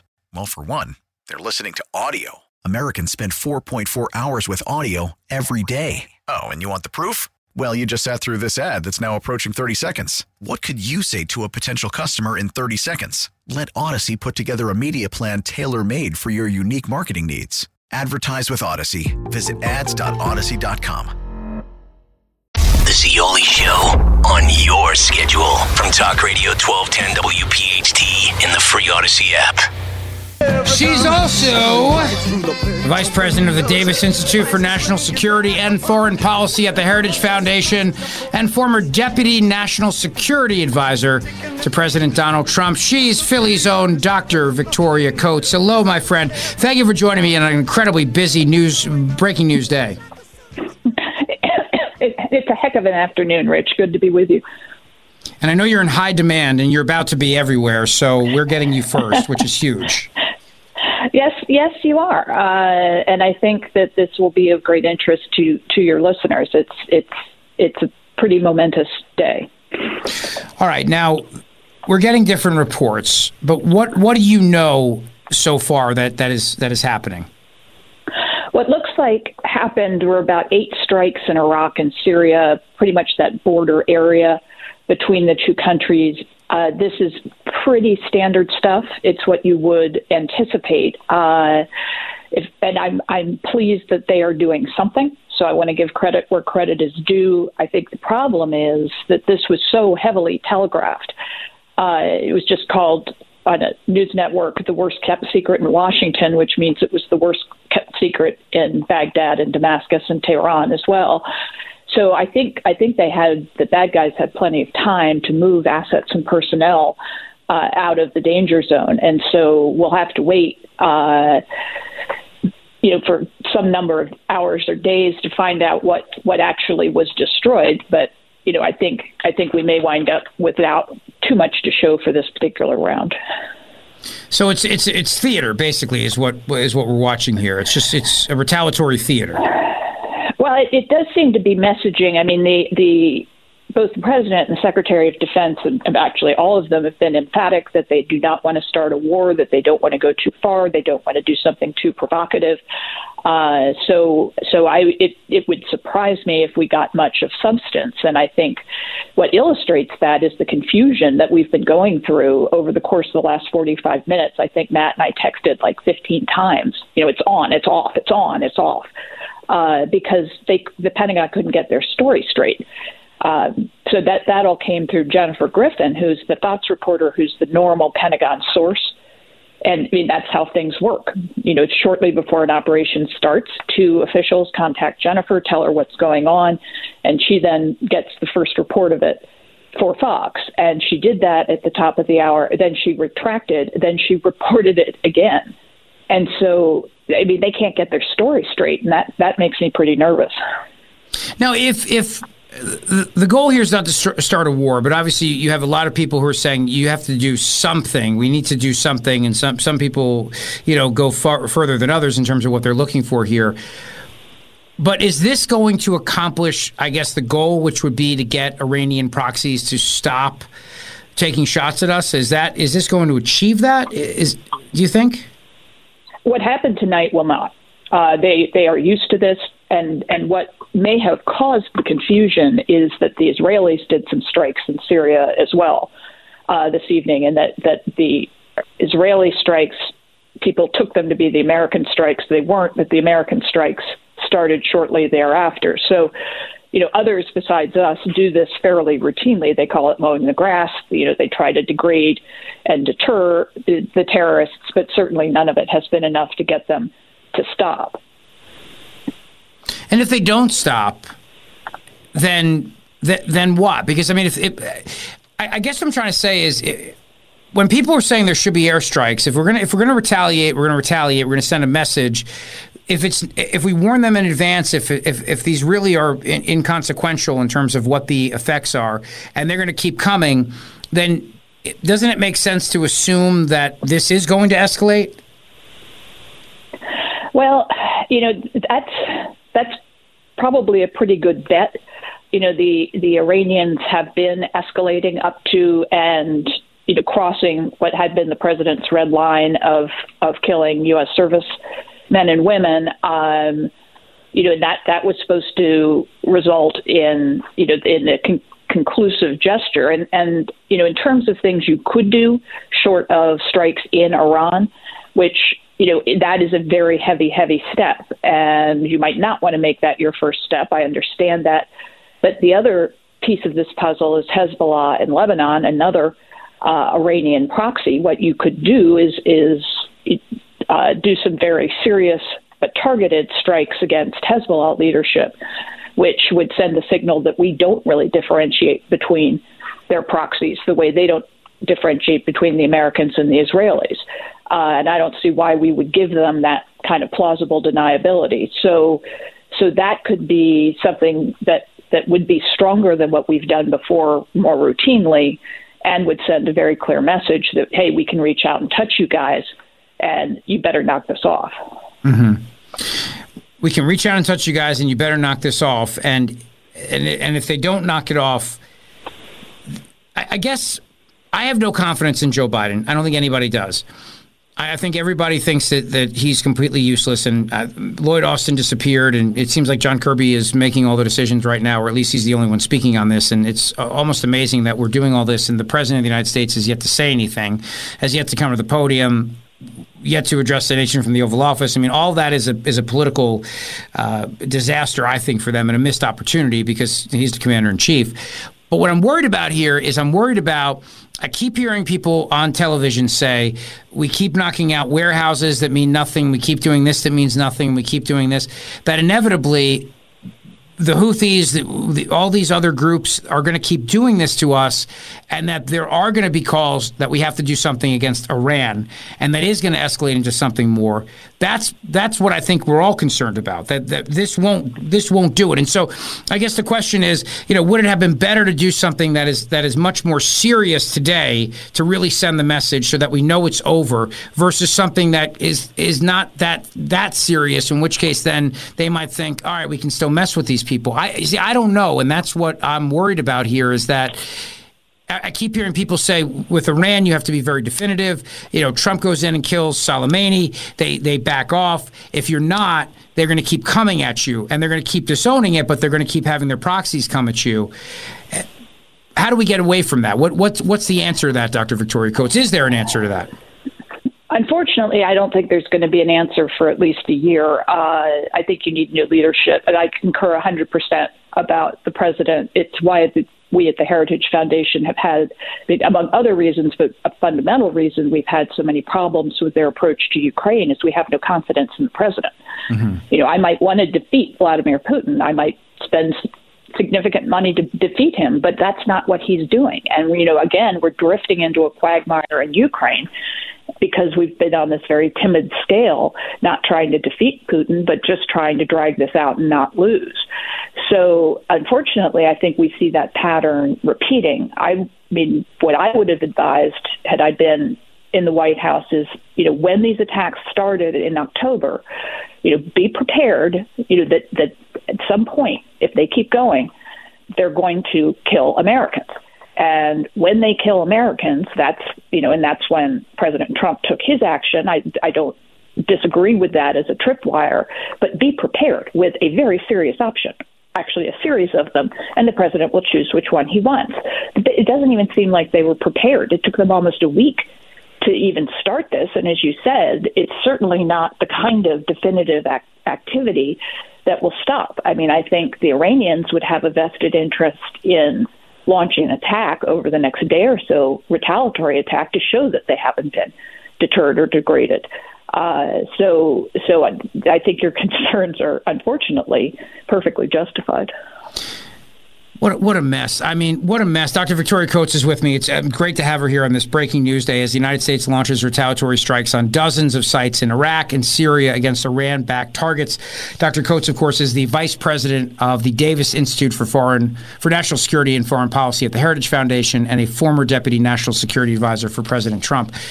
Explain to us the significance of Syria and Iraq here. As people are listening to this and they keep hearing about Iranian-backed, and we're hitting targets in Syria and Iraq, not Iran. Explain to us why that is. Yeah, this is basically the Iranian sphere of influence that they developed in the Obama and the post-Obama period when they basically infiltrated Iraq, created these Shia militias, and then the Obama people actually partnered with these militias to fight ISIS. And so what you wound up with was a situation where we decided the enemy of the enemy was our friend, that maybe we could partner with the Iranians. It was during the time of the negotiations for the nuclear deal under President Obama. And that turned into a disaster. What it means today is because we so heavily subsidize the Iraqi military and give, ongoing financial aid to it, and they pay these guys salaries, we are essentially paying for these people who attacked and killed our people. And, that's the reality on the ground in Iraq. It's not any better in Syria, where Lebanese Hezbollah has taken a very strong position in support of the dictator Bashar al-Assad. He has managed to hang on now for 10 years when we thought he was going to be toppled a decade ago, and he was not. And so he's still there, very, very firmly entrenched and partnering with the Iranians who, like Iraq, exert command and control over that country. And so if we somehow try to do this dance, as Politico was reporting yesterday, that, the Iranians really don't have control over these people, then you're taking your eye off the ball. You're not seeing clearly who your enemy is. And, this entire mess can just get worse and worse. Can I ask you, and I'm not suggesting that we should, in no way am I saying that we should, but if we were to attack Iran, if we were to, not maybe attack's the wrong word, but if we were to retaliate against Iran, if we were to bomb them in some way, what happens? I know that everybody's nervous about starting World War III here, but what could happen? Does Iran have nuclear missiles? Does Russia get involved? Does China get involved? I mean, how would an attack actually against the Islamic Republic of Iran play out? Well, and I'm the last one to accuse you of being a warmonger, Rich. So I don't. Thank you. I appreciate it. Thank you. I don't think it's an emotional day for me, though, because since Carl Weathers died, I am looking for a fight. I know. So, I know. Oh, it's a very sad day for Philadelphia. But I think what historically has happened, if you punch the Iranians, is that they back down, and they do not, to our knowledge, possess a functioning nuclear weapon at this time. So, I think that is accurate. They may be on the verge of it, which is, something to take into consideration. But they almost certainly do not right this minute. And so, and the other thing about Iran, which is important to remember, is they are not 100 feet high and invincible. They have very severe internal problems. Their economy remains a basket case, even though they are getting the oil revenues. They don't do anything productive with it. They don't invest them. They don't improve infrastructure. They spend them on their military and their terrorist proxies, which keeps them in power. But the country is in dire straits. And so managing Iran should not be an insurmountable task for the United States of America and our allies. And so you could do, naval strikes, which is what President Reagan chose. Those in the Arabian Gulf would be a very logical thing to do, not in mainland Iran proper, but showing American capabilities that they can't match. And that's really the point. You want to show them we can do things they can't, and that we are willing to do them. And that's when I think they would logically back down. So why then is the reluctance for the administration then to do something? What's the agenda here behind that they would say, let's not do something within the actual border of the Islamic Republic of Iran for the moment, at least? Well, as I said, I don't know that it's necessary tonight. I think if you did do the Hezbollah strikes, if you went after actual Iranians who are present in all of these places. The Journal reported that the Iranian foreign minister attended one of the planning meetings for the October 7th attacks in Beirut. So they're there. We know where they are.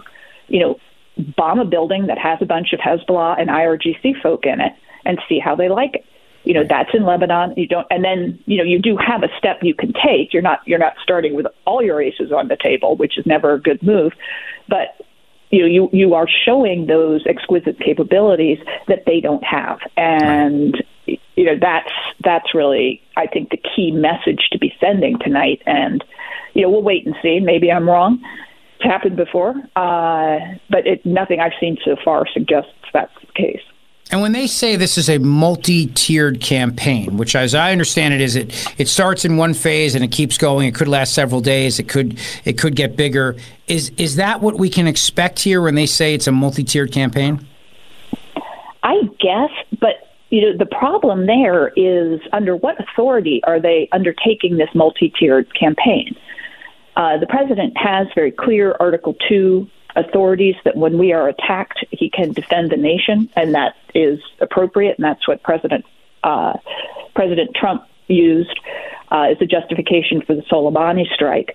And so, that is within the law, and the Congress isn't going to question that. But I'll tell you, if we start getting into week 2, week 3 of a very expensive bombing campaign that can drift us into a bigger conflict, you're going to have just howls of rage from both sides of the aisle in Congress. And it doesn't seem to me that much, if anything, has been done to lay the groundwork for either getting authority to strike the Iranians, which I don't think would be impossible even in Washington today. I mean, nobody likes what they're doing. And the American people deserve to know their representatives have been consulted, have been presented with a plan, and that the majority of them say, okay, go kill some Iranians. I could see that deal being made, as I said, even in our current poisonous environment. But they are not doing that work. And on that point, I think people would appreciate their elected representatives debating this. Certainly, I agree with you. Under the War Powers Act, the president is certainly acting within his authority at the moment. U.S. Central Command, they're saying now they struck more than 85 targets. Who else is in? Is it just the U.S.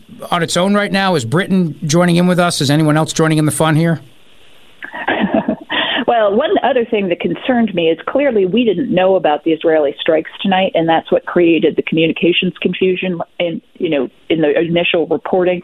One would hope we were really lashed up with the Israelis, sharing our intentions and targets as much as we could.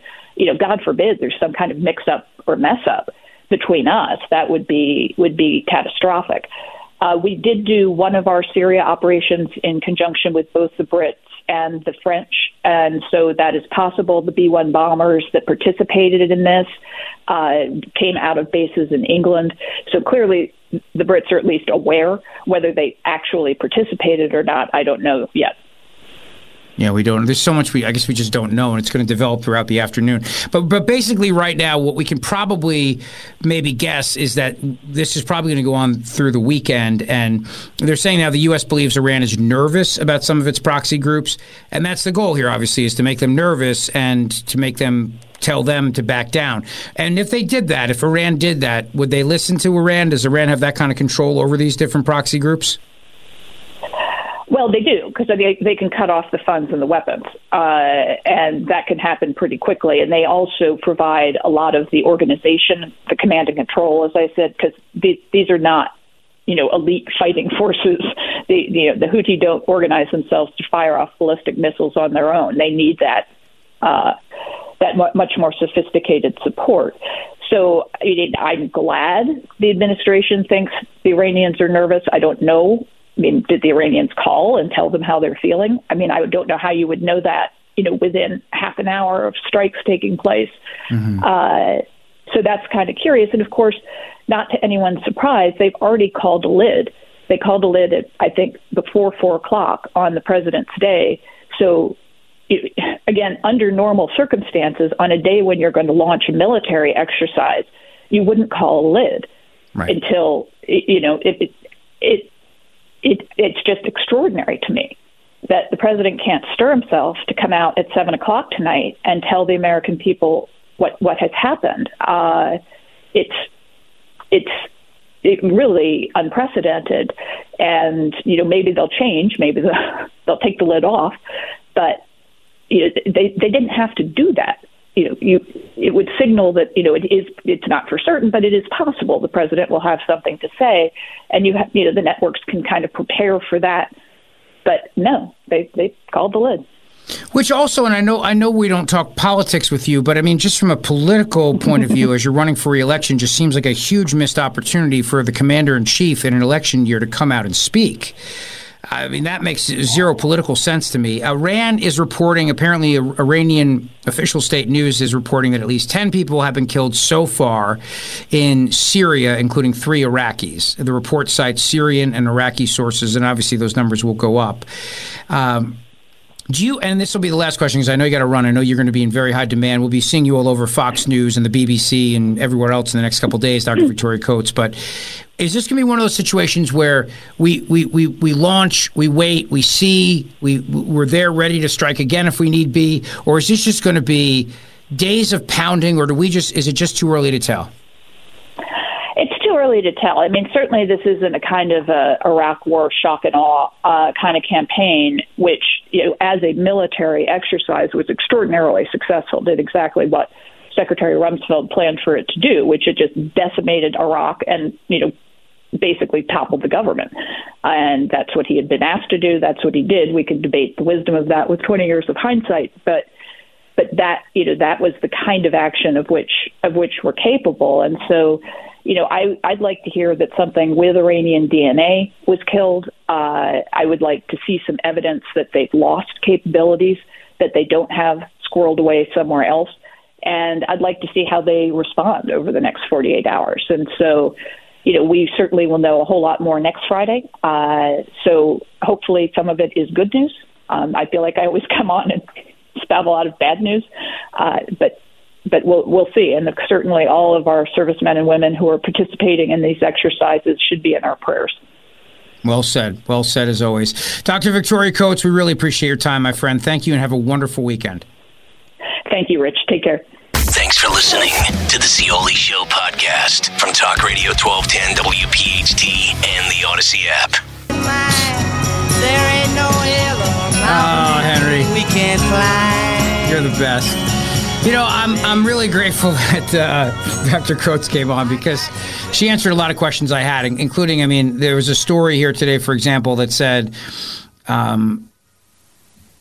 the terror groups are evacuating their positions. There's questions of whether or not Tehran even has full control over these groups. There was a story from Politico saying U.S. officials estimate Tehran does not have full control of its proxy groups. Now, that may be one of those stories that's put out there as a fugazi to deflect. I think Dr. Coates answered that question by saying, well, Iran can certainly cut off the money and the munitions. So that's a key point right there. Obviously, we'll have to watch as all this. I had other things to ask her about Ukraine and UNRWA and everything else, but, literally the bombing started moments before Dr. Coates joined us. So we were very, very lucky and fortunate to have her and her brilliant analysis at the perfect time. Truly at the perfect time. And there's no one better than Dr. Victoria Coates, except we do have our very own on-the-ground reporter. And I want to thank Jacques Gary for reminding me that we have our own Zeoli Show official Middle East correspondent. And this is the latest report we have from her. Take a listen. I think they're blowing it up. Yeah. Yeah. So, Dr. Victoria Coates, 1, Mama Zeoli, 2, in terms of on a day, who you'd want on a day like today. You know what I mean? So. Victoria Coates is as good as it gets in terms of foreign policy, but Mama Zeoli is on the ground. Yeah, she's on the ground. She's she got a front row seat to this. She's in Turkey, I believe, right now, so she can see all this happen. And once again, the update from Mama Zeoli. I think they're blowing it up. Yeah, I think she's right on that. So we'll monitor this as we continue throughout the show. 855-839-1210. Coming up, Dr. Wilfred Riley will join us as we talk about all things woke, including the intersectionality canard. Coming right back. Rich Zeoli, weekday afternoons 3 to 7. Talk Radio 1210, WPHT, and on the free Odyssey app. WPHT, HD, WOGL, HD3, Philadelphia. From the Cherry Hill Volvo Studios, where relationships matter. Always live on the free Odyssey app. The revolution will be broadcast. This is the next generation of talk. Now, this is The Drive at 5. 30 minutes of non-stop talk with Rich Zeoli. It's Groundhog Day. Happy Groundhog Day. We're going to get an early spring thanks to Puxatawny Phil. We all owe him a debt of gratitude. We're mourning the loss of Carl Weathers, and we are watching right now as the United States of America carries out retaliatory strikes in Syria and Iraq against Iranian-backed forces, which this could last for days, we're told. Welcome back to the show. Glad you're here. 855-839-1210 on Twitter at Rich Zeoli. I want to remind you, Wednesday night is our big event with author Terry Hayes, his book, The Year of the Locust. And his first book, I Am Pilgrim, was one of the absolute best books I've ever read in my life. You're going to love the event with Terry Hayes. So join us. Just go to 1210wphd.com to get your tickets today, and I'll see you Wednesday at 7 o'clock in Wayne, PA. But joining us now is the author of the forthcoming book, Lies My Liberal Teacher Told Me, Dr. Wilfred Riley. Hello, Doctor. Happy Friday. Happy Friday. Good to be on the show. Are you happy that we're going to have an early spring? Do you trust the groundhog? No. I mean, it's just a rodent. I have no idea. Yeah. You know, I didn't know today was Groundhog Day, actually. So you were the first person I heard mention that. But you didn't send out your Groundhog Day cards? No, I didn't really do anything special for Groundhog Day. Really, it's not a big holiday in this part of the country. But hopefully there will. In Kentucky, we haven't really had much of a winter. Actually, it's been very climate changey. It snowed once, so I actually am inclined to believe the marmot or whatever. Yeah, well, in Pennsylvania, it matters to us, obviously, because Puxatawny Phil is one of our own. And, you go to Gobbler's Knob, so it's what you do. Let me ask you another question, too, while I have you. Carl Weathers, besides Rocky, what is he going to be best remembered for? I mean, that's what I really remember him for. I mean, he was obviously Apollo Creed. I mean, he was in all 4 or 6 or whatever the Rocky movies. You know, he made some cameo appearances in now. I mean, I think it's the 3 Creed movies. So, I mean, probably 70% of his cinematic avoir that I've seen is that series of films. And, I mean, people back home in Chicago were kind of shouting him out and saying dumb stuff like, I'm going to pick a fight with an Italian guy in his honor. But he was definitely a pillar of kind of men's action cinema. So R.I.P. to big Carl Weathers. Apparently also a patriot and a funny guy, like gave a lot of money to charity, that kind of thing. So super Sky Point to Carl Weathers. And he was also very funny. I mean, he was great in Happy Gilmore and Arrested Development, too.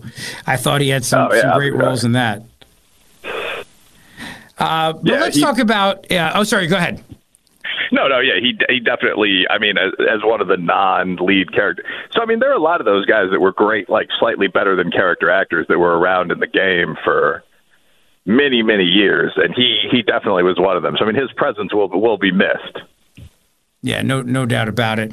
All right, now let me ask you this. So you wrote a piece in National Review, The Intersectionality Canard.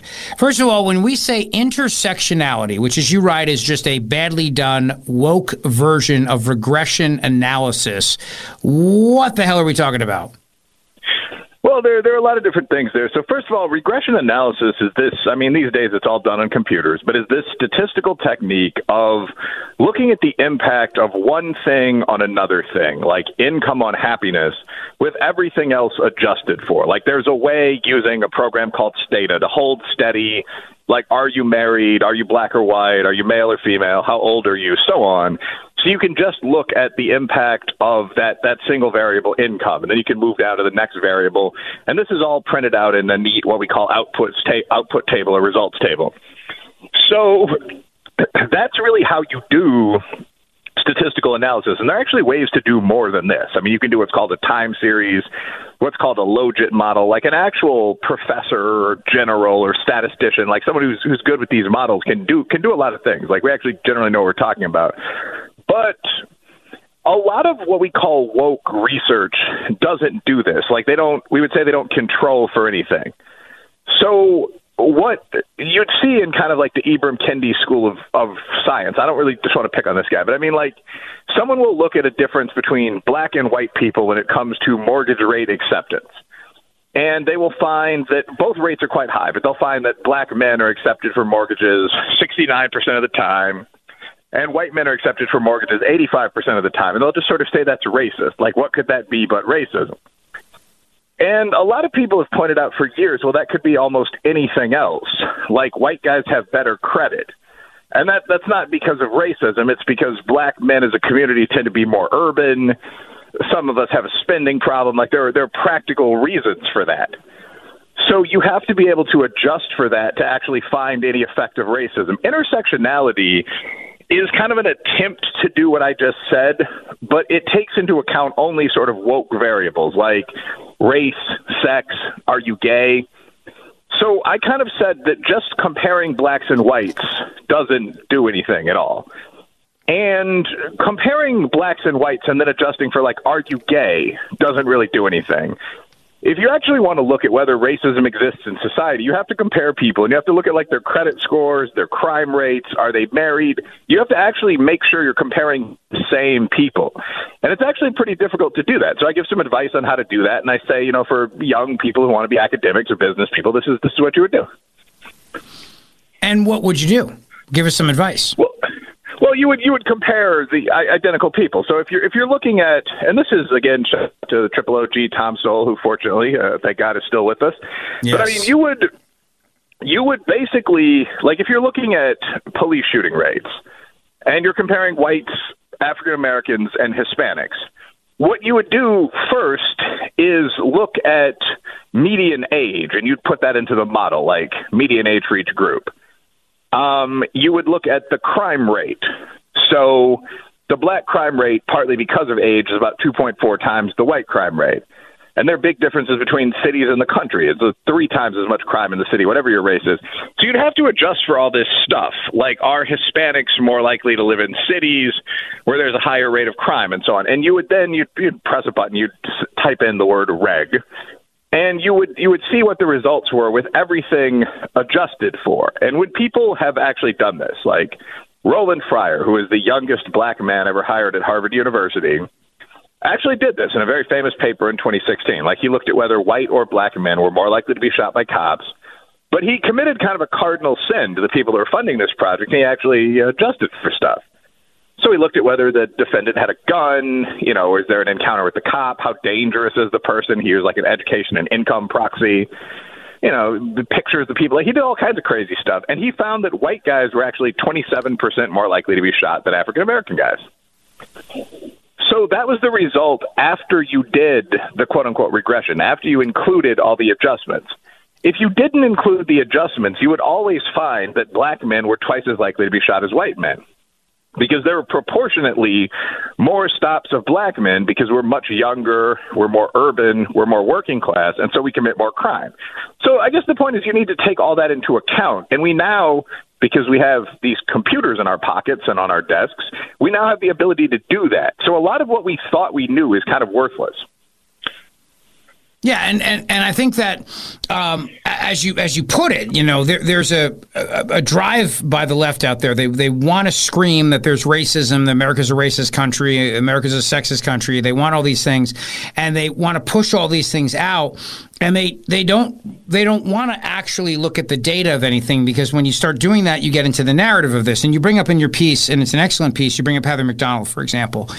As she's pointed out for decades now, the crime rate for black Americans, certainly before we adjust for age or sex ratios or living in mile spire cities instead of green acres, is, as you point out, about 2.5 times that for whites. She also talked about this myth that African Americans are getting gunned down by police, as you just echoed from that other study.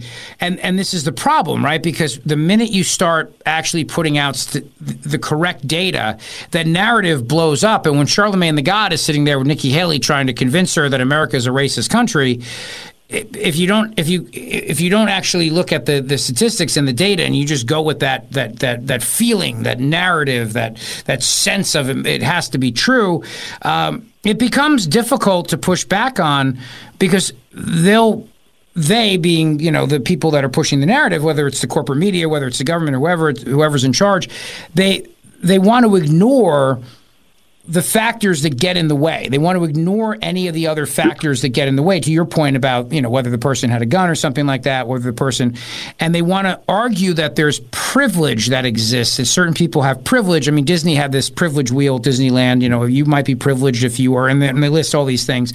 And they want to push it out there, and they want to make it very, very simple. Not so people can understand it. They want to make it simple so that they can advance a narrative that, yes, America is a racist country, America is a sexist country, America is a country that if you are not born a white person, you don't have the ability to succeed in this country. I mean, is that a pretty fair way of putting it? Yeah, no, I mean, first of all, one of the things that's funny is that they always ignore class when they do this stuff. So, I mean, like, you might be privileged if you just at random took your girl or your son to Disneyland. Like, right. That's rarely taken into account. You're standing in front of a 3-star hotel in the Magic Kingdom spinning an ivory wheel. You're probably doing okay. Like, that's not if you can afford to take your family to Disney World, congratulations, you're privileged. Well done. Yeah, Yeah, I mean that's not for that amount of money. That's not the vacation I would pick as opposed to like Spain. But I mean that you're doing fine if you're a black guy standing there with 3 kids. You're okay. You'll make it. But beyond that, though, yes, I think that the general way this is defended is, and Nikki Haley got a little bit of this. What you're going to do or what you're going to hear, you're just going to be confronted with the fact itself. Like, do you deny that black people are, like Cori Bush did this the other day, 3 times as likely to be the victims of in-home intimate partner violence? And if you try adjusting for anything, like if you say, well, black people are also 20 years younger than white people, and almost all the people responsible for that are other black people, you're just going to get this angry defensive reaction that doesn't answer your question. And the way this will often be phrased is like, do you think there's something inferior about us? Do you think there's something about us that makes us have kids young, that makes us kill our women? And the answer is no. Like, I don't think there's anything genetically inferior about West Africans. I mean, Nigerians are West Africans. I mean, the Irish, the Italians, the other half of my background, the Scotsmen used to have very high crime rates. But that doesn't change the point that there are a lot of other explanations that you can throw out there. Just as there was a problem in the Irish American community, there is a cultural problem in the black community now. Like, age is a reality. Like, if you're 20 years younger than your competitor, you're going to be more involved in crime. Living in cities is a reality. So what they'll try to do is pull you into this sort of trap. Like, okay, you don't think it's racism that causes these crime rates. What do you think? I'm an animal? And the answer is what I just said. It's like, no, I think we know how to do regression. So, like, on average, you, quote unquote, and, I'm not talking about you, my buddy at the park or whatever, but on average, I think your group is younger. I think you have more of a hostility toward the police. I think you live in bigger cities. And again, when you put, like, we know this, it's not my speculation. Like, when we put these 3 or 4 things into the computer model, the crime gap totally closes, but so does the police shooting gap. So there's nothing inherently negative about black people, but there's also, and this is important, there's nothing inherently negative about white people. Sorry, go ahead. Go ahead. Oh, no. But, like, the idea that all white people are racist, and that's why there are issues in every big city and in every minority community, that itself is crazily racist. Like, why do I beat my wife? White man made me. That's not realistic at all either. Right. White man. Yes. Dr. Wilfred Riley, today the American Psychological Association, or at least this week, claimed that hiring the most qualified candidate might be unfair based on one of its most recent studies. The study titled, Can Selecting the Most Qualified Candidate Be Unfair?, examined people's perceptions of merit-based hiring after learning more about the socioeconomic status of potential workers. While previewing the results, it argued that hiring the most qualified candidate could contribute to more inequality. And this is what they said, quote, fairness heuristic theory suggests that as long as people consider selection processes such as hiring and promotion to be meritocratic and fair, they may continue to accept ever-increasing levels of income inequality. Yet in reality, inequality and merit-based decisions are deeply intertwined. First of all, I love how they have to use big words for really no reason here. Bottom line is this. They're saying, I think, as I interpret it, forget the most qualified person. You got to fill in the DEI gaps here. And it doesn't matter if the person is the most qualified or not. But I don't know. I mean, if I'm getting on a flight, I want to make sure the pilot's the most qualified possible. If I'm about to get open heart surgery, I want that surgeon to be pretty qualified. I don't really care if that guy was hired or that woman was hired because of some socioeconomic disadvantage that we're trying to make up for. Well, I think there are 2 things here, because this is kind of interesting. Like, I actually very much am a pro-merit conservative, all this. But, like, I also grew up in a working-class neighborhood, and I think we all know that to some extent, if you go into an interview, there's that whole book, Dress for Success, that every young executive read in the 90s. Like, if you show up without a tie, you're 80% less likely or whatever to get hired. So I have no doubt that there are, and most of us by the time you're an adult can get over this barrier, but I have no doubt that there are socioeconomic, not racial, qualifiers that they use. Like, are you fat? I hate to put it that way, but like, do you look lazy? Like, is your suit rumpled? You didn't get to the dry cleaner that day. Like, I've made some decisions like this as a boss, not the first one. But I mean, yeah, I'm pretty sure that happens. That's separate from is merit hiring possible? And I think that there are a lot of ways to get around even what I just said. So, like, in the majority of positions, merit hiring is possible, and it's probably 90% of hiring. Like, who should you hire as a pilot?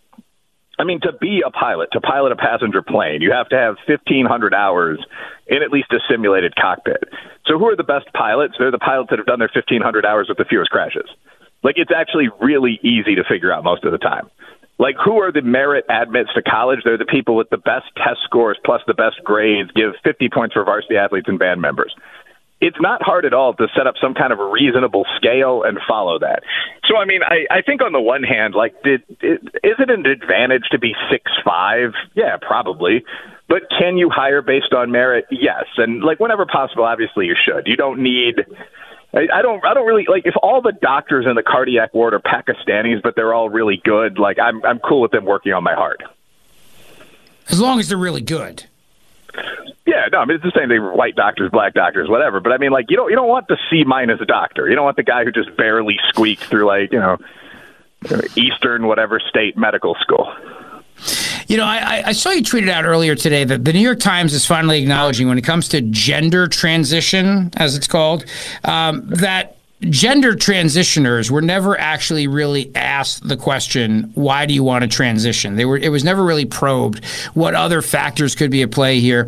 It's just almost as if they come in, they say, all right, I want to change I want to go from being a man to a woman, and they just go, great, sign the form and let's get this done. And that's a real problem because it's something you can't reverse here. You know what I mean? They chop it off. It's kind of hard to put it back on. Yeah. Yeah, this is so. I think a couple things there. First of all, I describe this as what I call normie lag.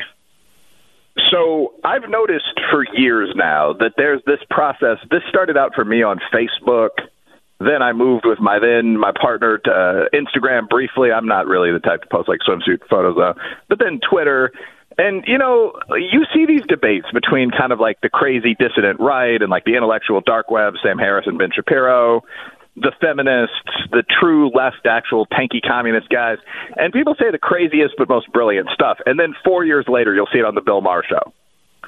So that was my first comment on, like, this is just like normie lag in the flesh. This is what, like, everyone's angry feminist friend said 4 years ago when guys started trying to be women. The second point is that the tolerance of the trans youth movement, adults, in my opinion, really can't do what they want with their bodies. There are people with gender dysphoria. But the tolerance of the trans youth movement was one of the craziest things I've ever seen. Like, these kids who obviously were dealing with severe mental trauma, like they were former teenage sex workers, like sex abuse victims, like people who would have been goth in any other era with like cut scars down their arms. They were showing up and saying, like, I'm absolutely sure I'm a boy. And doctors were giving them these hard-body drugs. Like, I mean, if you ever played high school sports, you get kicked out of the school if you take pure testosterone. They're giving it to, like, 15-year-old girls. Yeah, you know this. They're giving it to, like, 15-year-old girls. Girls are growing beards. Like, it was an unusual moment in time, let's say.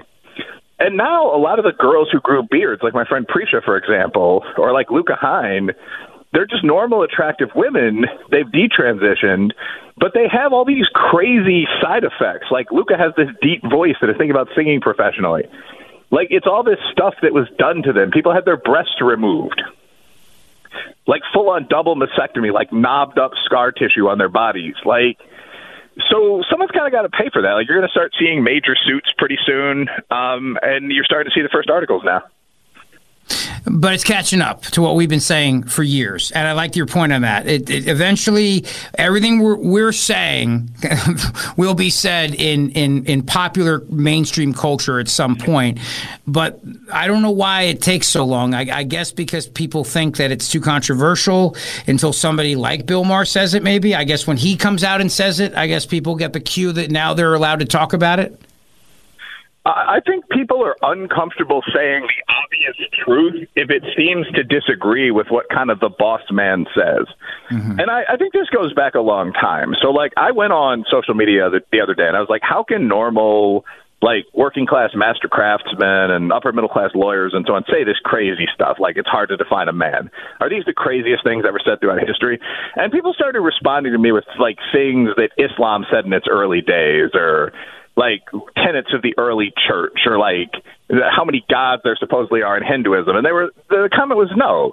People have a natural tendency to be willing to act like they believe crazy stuff if armed leaders are saying it. And this is actually a point I'd make to the audience. Like, remember that you have that natural facility of logic. Like in Western culture, where we generally don't believe in the Hindu gods, we have this idea that any intelligent person can be a journalist. You can write a letter to the newspaper. 10,000 people can read it.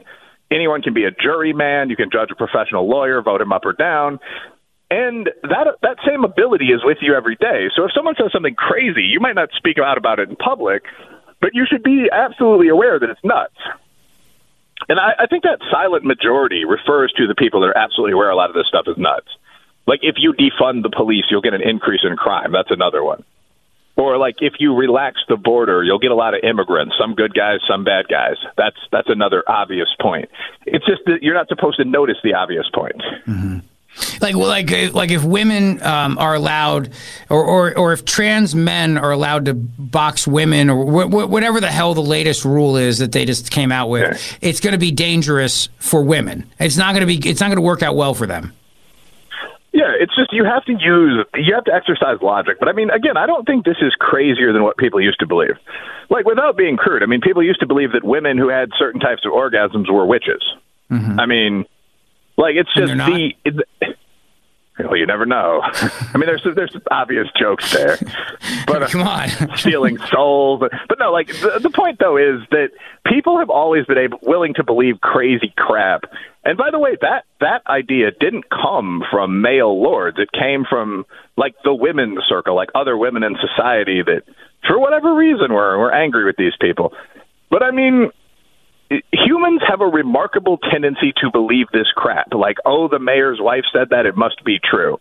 Mm-hmm. And you kind of see two forces at work there. Like, one, you have to believe what mostly honorable leaders say to be able to do anything.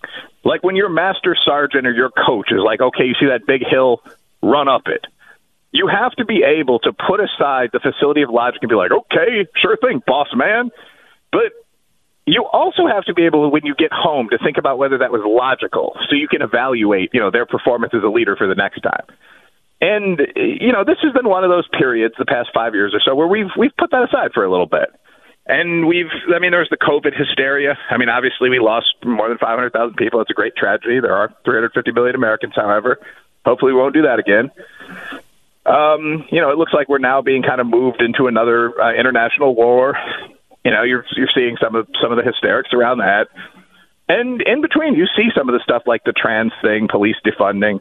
And every one of these things involves what a psychologist friend of mine, Pat Lockwood, calls a tulip bulb panic, where people will just kind of put rationality aside for a while and just say dumb crap, like not one life, over and over again.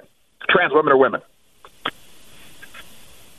Yeah, I mean, and then there's a whole group of people that will cheer them on for saying it, even though it's freaking nuts. Dr. Wilfred Riley, always a pleasure, my friend. Order the book today, Lies My Liberal Teacher Told Me. Have a great week, and we'll chat again soon. Sounds good. Talk to you soon. It's the 5 o'clock happy hour on the Rich Cioli Show. Brought to you by the Oceanfront Grand Hotel of Cape May, New Jersey. A premier full-service resort and conference center. GrandHotelCapeMay.com.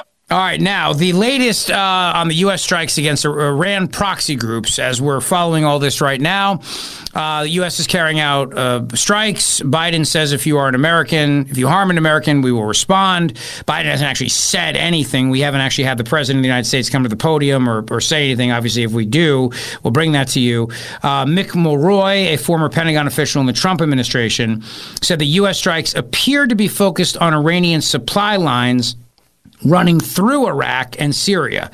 He said he believed it is unlikely many Iranian soldiers would have been killed because Iran had time to move its personnel out of harm's way, because they knew it was coming. So keep that in mind here as all of this unplays. And the defense secretary says this is the start of our response, and this is going to last perhaps through at least the weekend. and maybe longer. From a political perspective, though, it is still mind-blowing to me that they have such a decomposed individual as Joe Biden, that the president of the United States of America can't come out and speak to the nation. Because this is a great political opportunity for them. Say what you want. I mean, being a wartime commander-in-chief, which has, I think, less bearing now because Americans are not thirsty for war. But if you come out and you say, we're doing this right now to prevent a war, and you sound forceful, and it could be a great opportunity to boost your poll numbers. I'm just saying. But they can't have Biden do that because Biden can't read. Biden stumbles over his words. Biden certainly can't take questions. That's for sure. So it's a Friday. It's 5:30. There's a lid already on the White House, meaning that you're not going to hear. There's nothing. The lid has been shut. You're not going to hear from the president, the commander-in-chief of the United States military, which is insane. It's insane to think about that we are at that place. But here we are. So what we're getting is we're getting people who are giving us news bits and news tips, but we're not hearing actually from the commander-in-chief of the armed forces who has authorized all of this, who's running for re-election. Think about that. In an election year, when this is now going into the weekend, what is going to last throughout the weekend. I mean, it's possible he may come out at some point and say something during the weekend, but as of right now, as the start of this, don't expect an Oval Office address. Don't expect the president to come to the podium, because it ain't happening. And that's the big story of the day today, brought to you by Dr. Mike Veneria, veneriadental.com. My dentist, my friend, the master of dental implants. Go see him today for your perfect smile, veneriadental.com. Coming up, the latest on this U.S. response, and also, too, the illegal immigration problem in New York City, where these illegal immigrants beat up cops. They were let go. What is the blowback of that going to be? And I want to thank our friends at Cooper University Healthcare, South Jersey's leading academic health system. They are the best. That's where we go. As the only family, we trust Cooper. And you should too. There's the MD Anderson Cancer Center at Cooper, where they are doing life-saving work on cancer, the latest state-of-the-art cancer care. There's the Cooper Neurological Institute, where they're doing life-saving work on stroke, dementia, Alzheimer's, giving people their life back. And with more than 75 specialties, including advanced surgical care, pediatric care, primary care, and yes, Cooper's urgent care, where you're going to see the very same doctors and nurses who are on the front lines at the region's #1 level 1 trauma center for all of your everyday urgent care needs.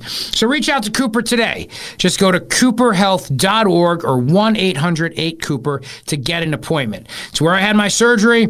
It's where baby Reagan was born, and it's where the Zioli family goes for all of our medical care, whatever the issue is, from pediatric to primary and all the specialties in between.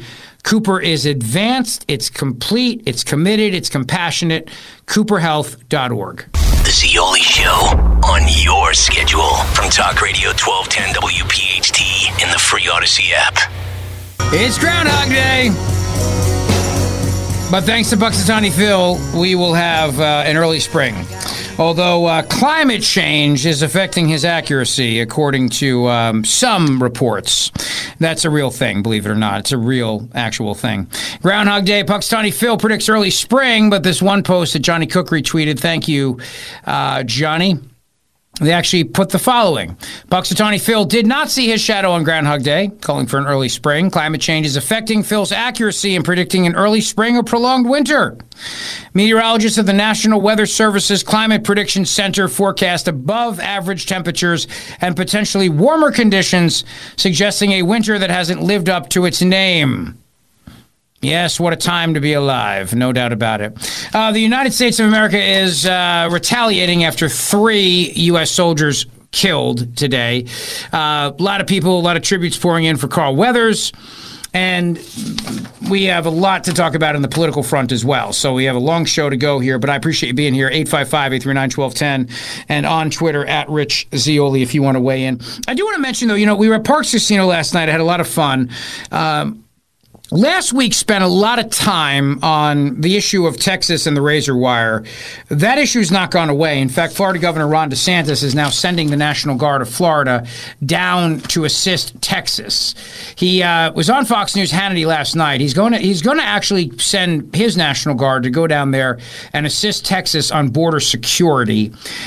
This is Governor Ron DeSantis from last night, cut one. We were the first. We've sent people continuously since 2021. As soon as Biden reversed policies, as soon as he embraced an open border, we knew this was going to be a big issue. So we've responded to calls from Texas throughout the years. And then I think with this issue with this wire and the fortifications, I just wanted to make sure if we could send additional personnel to help Texas put up as much of this wire or barricades as possible to be able to drive those numbers to zero, well, I'm going to step up and do it. I think they're doing the absolute right thing by standing their ground. They have every right to defend the sovereignty of their state. And yes, we've seen massive numbers of people flooding New York City. We've seen crime, drugs, all that stuff is very significant, but it's also a fundamental issue. A country has borders. If you don't have a border, you are not a country. And Biden has failed at his duty as commander-in-chief to make sure our laws are faithfully executed. So we have every right as states to band together and do the job that the federal government refuses to do. Yeah, absolutely. And of course, with razor wire comes people that get hurt on razor wire. Now, our buddy Newman Price on Twitter did something very nice for us. He created a testimonial. So last week, of course, we unveiled the new law firm, the non-law firm of Moron and Moron, to be able to handle people who encounter razor wire and get injured. We're very fortunate to have an actual testimonial now as we continue to serve the country and get people what they are entitled to, which is a large cash settlement. With that said, here is our latest campaign ad. Take a listen. Have you, or someone you know, cut themselves on razor wire doing something they were not supposed to do? Entering a place they were not supposed to be? Trying to escape a place they were supposed to be? If so, call America's largest razor wire injury non-law firm, Moron and Moron, and we can get you a large cash settlement. Here's an actual Moron and Moron non-client giving a fake Moron and Moron testimonial. The other day, I was trying to break into my local dispensary, but it turns out they had the entire place surrounded with razor wire, up on the roof and everything, man. And I got totally hurt by trying to break in. So I called Moron and Moron. And these bros, man, they are righteous. They got me a huge cash settlement, man. And now I just spend my days just toking on some kind bud and not a care in the world. Thanks, Moron and Moron. So don't wait. Call today, Moron and Moron, and we can get you what you deserve. A large cash settlement and the justice you deserve for being an absolute moron. Yeah, that's a good one. I think that's going to get some clients. I think the phones are going to start ringing today, in my opinion. So, a lot of disclaimers in that, obviously, because Odyssey lawyers require it as much. Now, have you done the promo yet for our contest, Matt DeSantis and Henry? No, not yet. Well, what are you waiting for? We got a big canoe trip here. I thought we were doing it next week. We're going to start on Monday. Yeah. And, Kale and Company, they're giving away a 7-night Disney cruise. We are giving away a recreation of the crossing of the Delaware with me as George Washington, and also a chance for a candlelit dinner around Camden with Terry Hatcher. Probably not Terry Hatcher. And my friend Frank's dinghy. So it's definitely not going to be Terry Hatcher, but nevertheless, we'll probably put a picture of Terry Hatcher in a frame for you.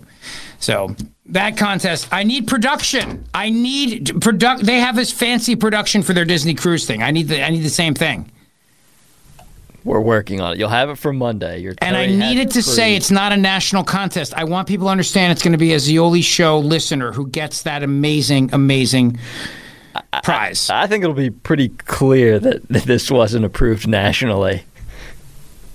Yeah, you don't think other markets are going to follow suit in that? No? Yeah, not so much? I think the listeners will be able to figure out that this is a Zioli exclusive. Now, Newman Price also put together another razor wire idea for us. And I like this, too, because, we hear a lot of these commercials all day long when you listen to Talk Radio 1210 WPHT or really any other radio station. And it's like timeshares, the timeshare cancellation industry, for example, you hear a lot of that. Well, we have another option for you. Take a listen. Hi, I'm not Chuck McDowell. A few years ago, I was asked to cancel some razor wire for the United States government. And in the process, I formed what's now called the razor wire cancellation industry. Razor wire is the only thing you never know how much you're going to pay for and how much you're going to need. If you have a problem with razor wire, give me a call today and I'll help you out. Pretty good.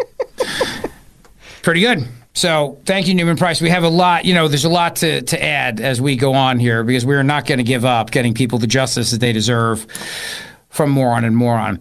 Carl Weathers obviously passed away, and there's a Shooter McGavin from Happy Gilmore tweeted out a little bit of him singing from the movie. I forgot this when he played the piano, but since it's Friday and since it's Groundhog Day, and we're all sad that Carl Weathers passed away, let's take a listen. We've only just begun to live. White lace and promises. Yeah, it's very nice, very sweet. Absolutely. And, of course, we are monitoring right now the strikes against Iran proxy groups. We're not going to have much to say on this for a while, and obviously we're not going to hear from the commander-in-chief on this. Don't expect that anytime soon, but it's probably going to last throughout the weekend. If you missed it, Dr. Victoria Coates was on. She answered a lot of great questions. It was excellent. She broke it down for us, and obviously that will be podcast for you. If you missed it, you'll be able to hear and get the full details on that. And then we also have our on-the-ground Middle East correspondent. Well, the podcast is already up. Let's tweet that out, Matt, if we could. Let's tweet out Dr. Victoria Coates in case anyone missed it now. And we also have our Middle East correspondent on the ground in Turkey who is monitoring the situation for us. She's reporting in, and this is the latest from her. I think they're blowing it up. Yeah, so thank you to Mama Zioli for being on the ground for us in Turkey. It's amazing we were able to get her there so quickly, quite frankly. You know what I mean? Given the budget that the show has. So, and I just want to say for the record that I am on Team Larry David. I'm glad he punched Elmo in the face. I'm happy he did that. And I think he speaks for all of us by punching Elmo in the face. So the other day, Elmo tweeted out something stupid like, how's it checking in on everybody? And Biden tweeted out, retweeted it, and Biden said something, and people made a joke about it's one puppet talking to another puppet. And so on the Today Show, comedian Larry David, he was scheduled to appear yesterday morning for the Today Show on NBC, but he actually crashed the set a bit early. He shocked the host when he burst onto the scene and he punched Elmo. And this is after Elmo posted about emotional well-being. And this is what happened, cut number 9. All right, let's go over to Alfred, checking the weather. And not yet. Wait. Oh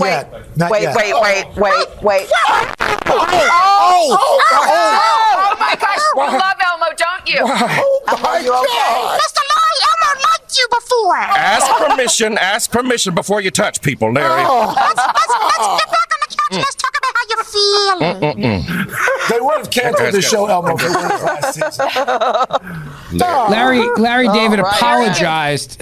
He apologized for knocking out Elmo. Take a listen. And look at the camera and please. And from your heart. Give him a camera shot. From where? From your heart. Exactly. No, okay. Right. Go ahead. We're ready. What organ are you talking about? Yeah, just, your heart. Okay.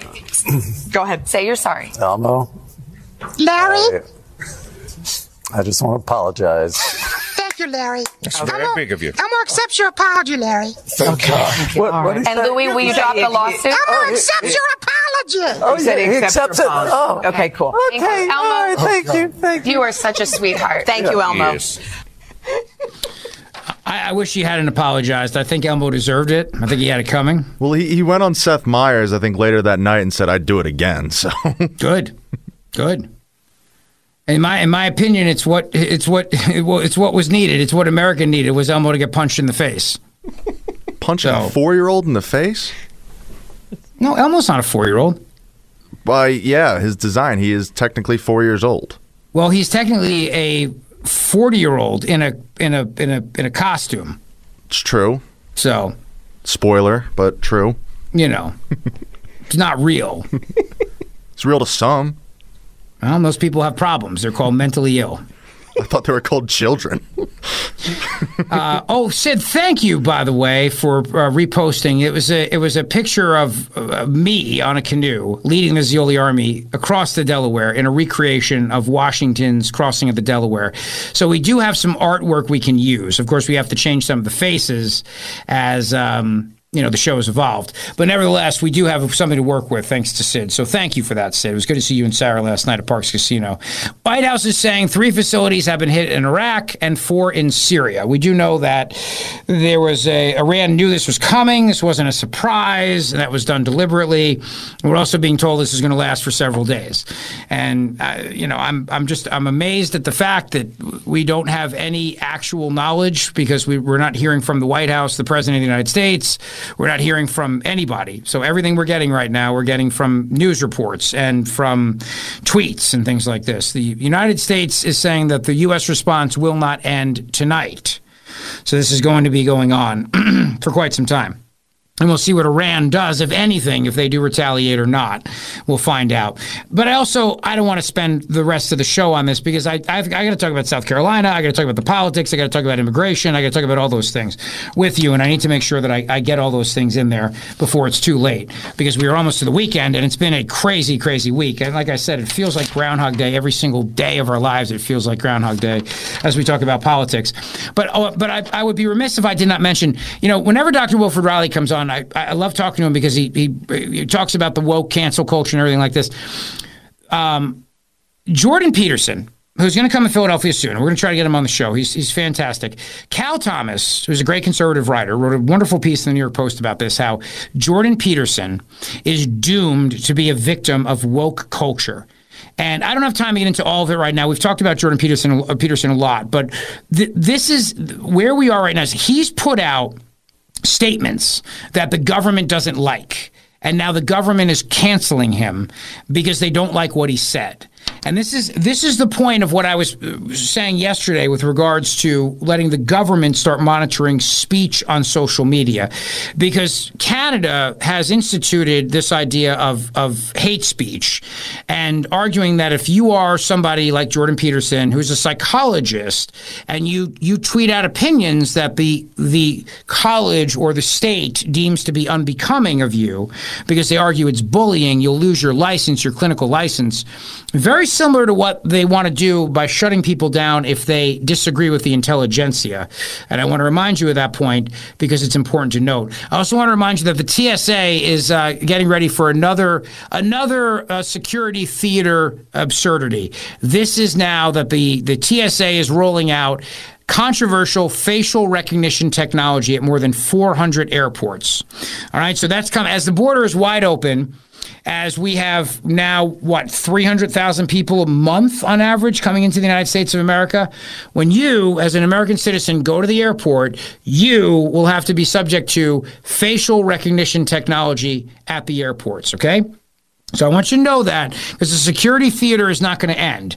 The kicker is that TSA estimates that it's going to take until 2040 to fully roll this technology out.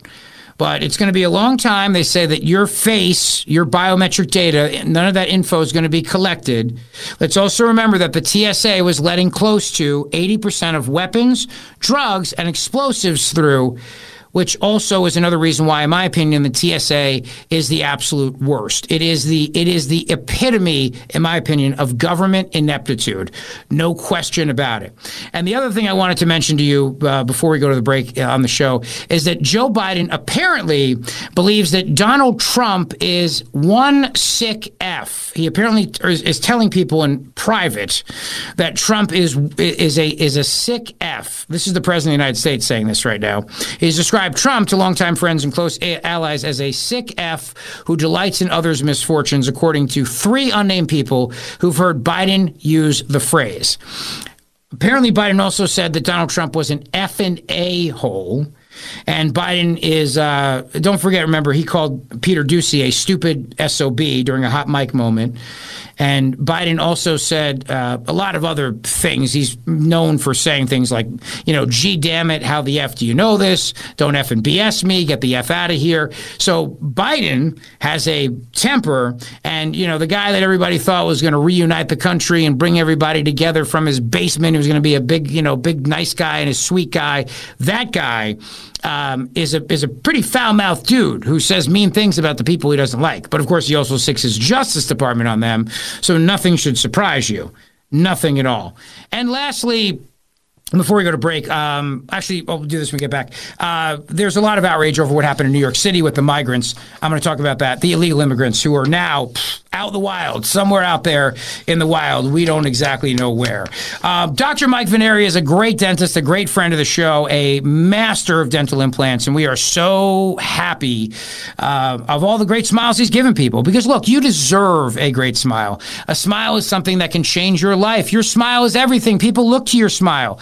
And you deserve a great one, so why not go to my guy, Dr. Mike Veneria, VeneriaDental.com. VANARIA, VeneriaDental.com. When it comes to complicated dental work, there's no one better than Dr. Mike Veneria. With 2 offices to serve you in Cinnaminson and Woodbury, let Dr. Mike and his amazing team give you the smile you deserve. Pediatric, general, cosmetic dentistry, pain-free root canal treatment if needed, it's all there for you. But where he really shines is the complicated dental implants. There's no one better. And if you've had an estimate for complicated dental implants or any other complicated dental work, please go see Dr. Mike for a second opinion. It's crucial that you do. VANARIA, VeneriaDental.com. My friend, my dentist, and the master of dental implants, Dr. Mike Veneria, VeneriaDental.com. Rich Zioli, weekday afternoons 3 to 7. Talk Radio 1210, WPHT, and on the free Odyssey app. WPHT, HD, WOGL, HD3, Philadelphia. From the Cherry Hill Volvo Studios, where relationships matter. Always live on the free Odyssey app. The revolution will be broadcast. This is the next generation of talk. Now on Talk Radio 1210 WPHT, Rich Zioli. Well, it's Groundhog Day, and we're going to get an early spring. The United States has launched airstrikes in Syria and Iraq. That's happening as we speak right now. It's Friday. Welcome to the show, our 4th and final hour on Talk Radio 1210 WPHT. Thank you for being here today. Thank you for being here all week. A lot to chat about, as you can imagine, but I want to make sure that you know 855-839-1210 on Twitter at Rich Zioli. I want to make sure you know what's happening right now. The Defense Secretary Lloyd Austin says that this is the start of our response.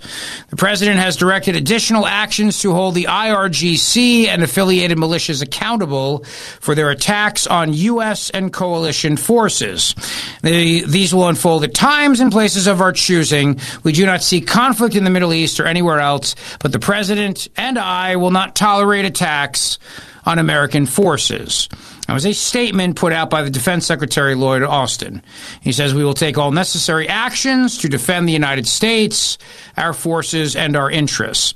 We have not heard boo from the White House. We've not heard from the commander-in-chief, and we won't, because they've already put a lid on it for the day. Thank God we had access to our buddy, Dr. Victoria Coates. She was on the show earlier today and really gave some tremendous insight. That podcast is up for you if you missed it. But right now, this is what we know. We know that there are these Iran-backed targets. We know that Iran knew this was coming. Everybody knew this was coming. I mean, literally, as it was coming, they knew it was coming. The United States military forces struck more than 85 targets, with numerous aircraft to include long-range bombers flown from the United States. The airstrikes employed more than 125 precision munitions, according to U.S. Central Command. They go on to say in their statement right now, let's see the following here if I can bring it up. We're trying to get a lot of this is breaking news. The facilities that were struck included command and control operations, centers, intelligence centers, rockets and missiles, and unmanned aired vehicle storages and logistics. And it's also important to note right now that we the Iranian troops that were in the area, they had enough lead time to leave. The Central Command goes on to say that we attempted to end the munitions supply chain facilities of militia groups and their IRGC sponsors who facilitated attacks against the U.S. and coalition forces. So the idea, I guess, is that they are looking to cut off the supply chain here of these Iranian groups. Now, there's also, we have the USS Gravely, the USS Carney, the USS Laboon. These military ships are in the area along with the USS Eisenhower along the Red Sea. But as this has happened today, as this is all rolled out, it's very important that you know we have not heard from the United States Commander-in-Chief. We have not heard from the President, and we will not. The United States is now saying this response could last weeks.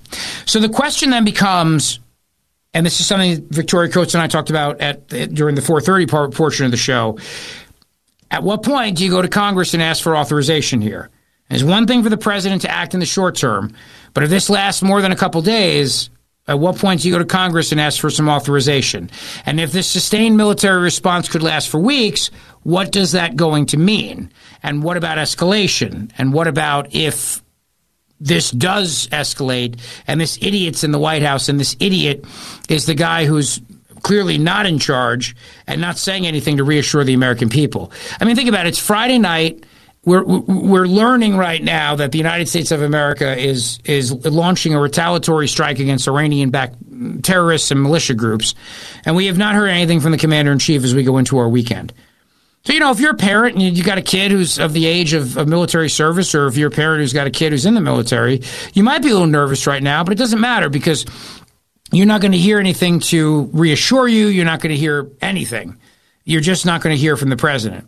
And just leaving out the situation right now with regards to military action and what that means, I also want you to know that from a political perspective, what an absolute waste for a guy who's running for re-election to not be out there and to be saying anything in an election year as the United States of America is now, waging these military strikes. And I don't know about you, but I mean, this could get very, very ugly here. This could get ugly. This could escalate in a big, bad way. We just don't know. And there were also strikes from Israel that happened. This is something that Dr. Coates told us that we didn't know about earlier. And the strikes from Israel that we didn't know the strikes were underway. So at first we heard that there were strikes. It turns out it wasn't us. It was Israel. We didn't know apparently that was happening. So all this is happening. Some other breaking news. A federal judge announces that the Trump January 6th trial in D.C. has been delayed indefinitely. The Trump trial has now been delayed indefinitely. The trial was set to begin on March 4th. Before the Super Tuesday presidential primary contest, it has been delayed now. This is a big deal. This is a big breaking story. March 4th, Super Tuesday. Nikki Haley says she's in till Super Tuesday. My question is, what happens on Disappointment Wednesday when Nikki Haley realizes that she loses everything? Will she stay in the race or not? But federal judge Tanya Chutkin today formally vacated the March 4th trial date, saying the court will set a new schedule if and when the mandate is returned. This is a big deal. This is a very big deal because, as you know, federal appeals court is still considering Trump's claim of presidential immunity from prosecution for his actions in office. This is the big story of the day today. It's brought to you by Dr. Mike Veneria, VeneriaDental.com. He's the best. Go see him today for your perfect smile, VeneriaDental.com.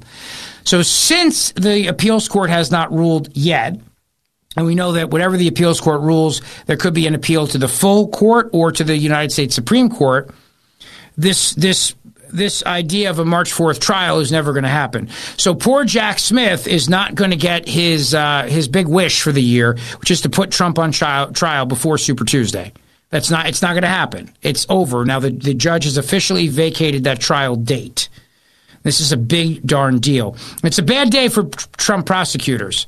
Bad day. I'll get into the Fani Willis stuff with you in this hour as well. But Fani admitted that, yep, she was sleeping with the guy that she brought on to be the special prosecutor. And additionally, lawyers for Trump filed a motion urging the judge, and this is Chutkin now in the federal trial, to pause proceedings against Trump in the January 6th case while his appeal is pending. Chutkin said in December she does not have jurisdiction over the matter while it is pending. Bottom line is this, in a big win for Trump and a big loss for the special prosecutor, this trial is not going to happen on March 4th. Now, then the other question becomes, does it ever happen? Does it ever really happen? Because it may not. I mean, depending on the court's calendar and when the Supreme Court makes rulings on all this, if it gets too close to the election, it may never happen. It may never occur. So the Georgia case is done. It's over. I told you, and I'll get into more detail on that, but it's because of the conflict of interest. And now this Trump trial delayed for January 6th, meaning that is effectively over as well. So there you go. The other thing, too, is as the United States of America begins this campaign in Iraq and Syria right now, and the commander-in-chief is nowhere to be found, we're not hearing from anybody. Nobody. I mean, Lloyd Austin hasn't come out. He issued a statement. I don't even think, and correct me if I'm wrong, Matt DeSantis, I don't believe that even the acting president, John Kirby, has said anything at this moment. Has he? No, there's been no Kirby statements that I've seen, and I've been checking frantically. No, nothing from acting President Kirby. President Kirby has been silent. Now, have they reprogrammed the Fembot Karine Jean-Pierre to be able to comment on any of this? I haven't seen anything from her either, but that's not surprising. If you were the Biden administration, would you want her to be the one explaining this to the American public? Probably not. No, definitely not. You got to do a software patch on that for sure. After she came out and bumbled the whole thing about the 3 American soldiers who were killed in the drone strikes. So all this is happening right now, and it's just complete crickets from the White House. I want to apologize to my friend Minnie. Minnie, not Sid. Minnie did the artwork of me crossing the Delaware on the canoe, which is what we're going to use for our contest starting on Monday, when we give you the opportunity for the keyword of the day to enter for a private canoe trip with me as we recreate Washington's crossing of the Delaware. All right? Or a candlelit cruise with Terry Hatcher. Picture. Terry Hatcher's picture. Okay? I want to make that point very clear as well. And to Henry's point, defending Elmo, which is what Henry's biography is going to be called, Defending Elmo. Sid points out that Elmo is actually 44 years old, not 4, so you can punch him in the face. All right? I understand what you're saying, but he's still, like, eternally 4. Like, Big Bird's also, like, eternally, like, 5 or 6 or whatever. You know, I know all day today you've played the same Sonny and Cher song as, like, a joke for Groundhog Day. What do you mean? Nothing. Nothing. It doesn't matter. I haven't noticed anything either. Nothing. It's fine. It's fine. It's all good. I wanted you to know, though, I took the microphone last night at Parks Casino and I did a duet with my buddy Joni, and I changed the words to "I Got You, Babe," and I just made fun of Joe Biden in the entire song. So, is there video of this? There is. Yo, you didn't get the video? No, somebody needs to send it to me. Sid took video of it, and we tweeted it out last night. I'll send it to you. Maybe we could play it on Monday. I don't know if we need to do anything with the audio processing or whatnot. We can clean it up a little. Might have to clean it up a little. We've already cleaned up so much.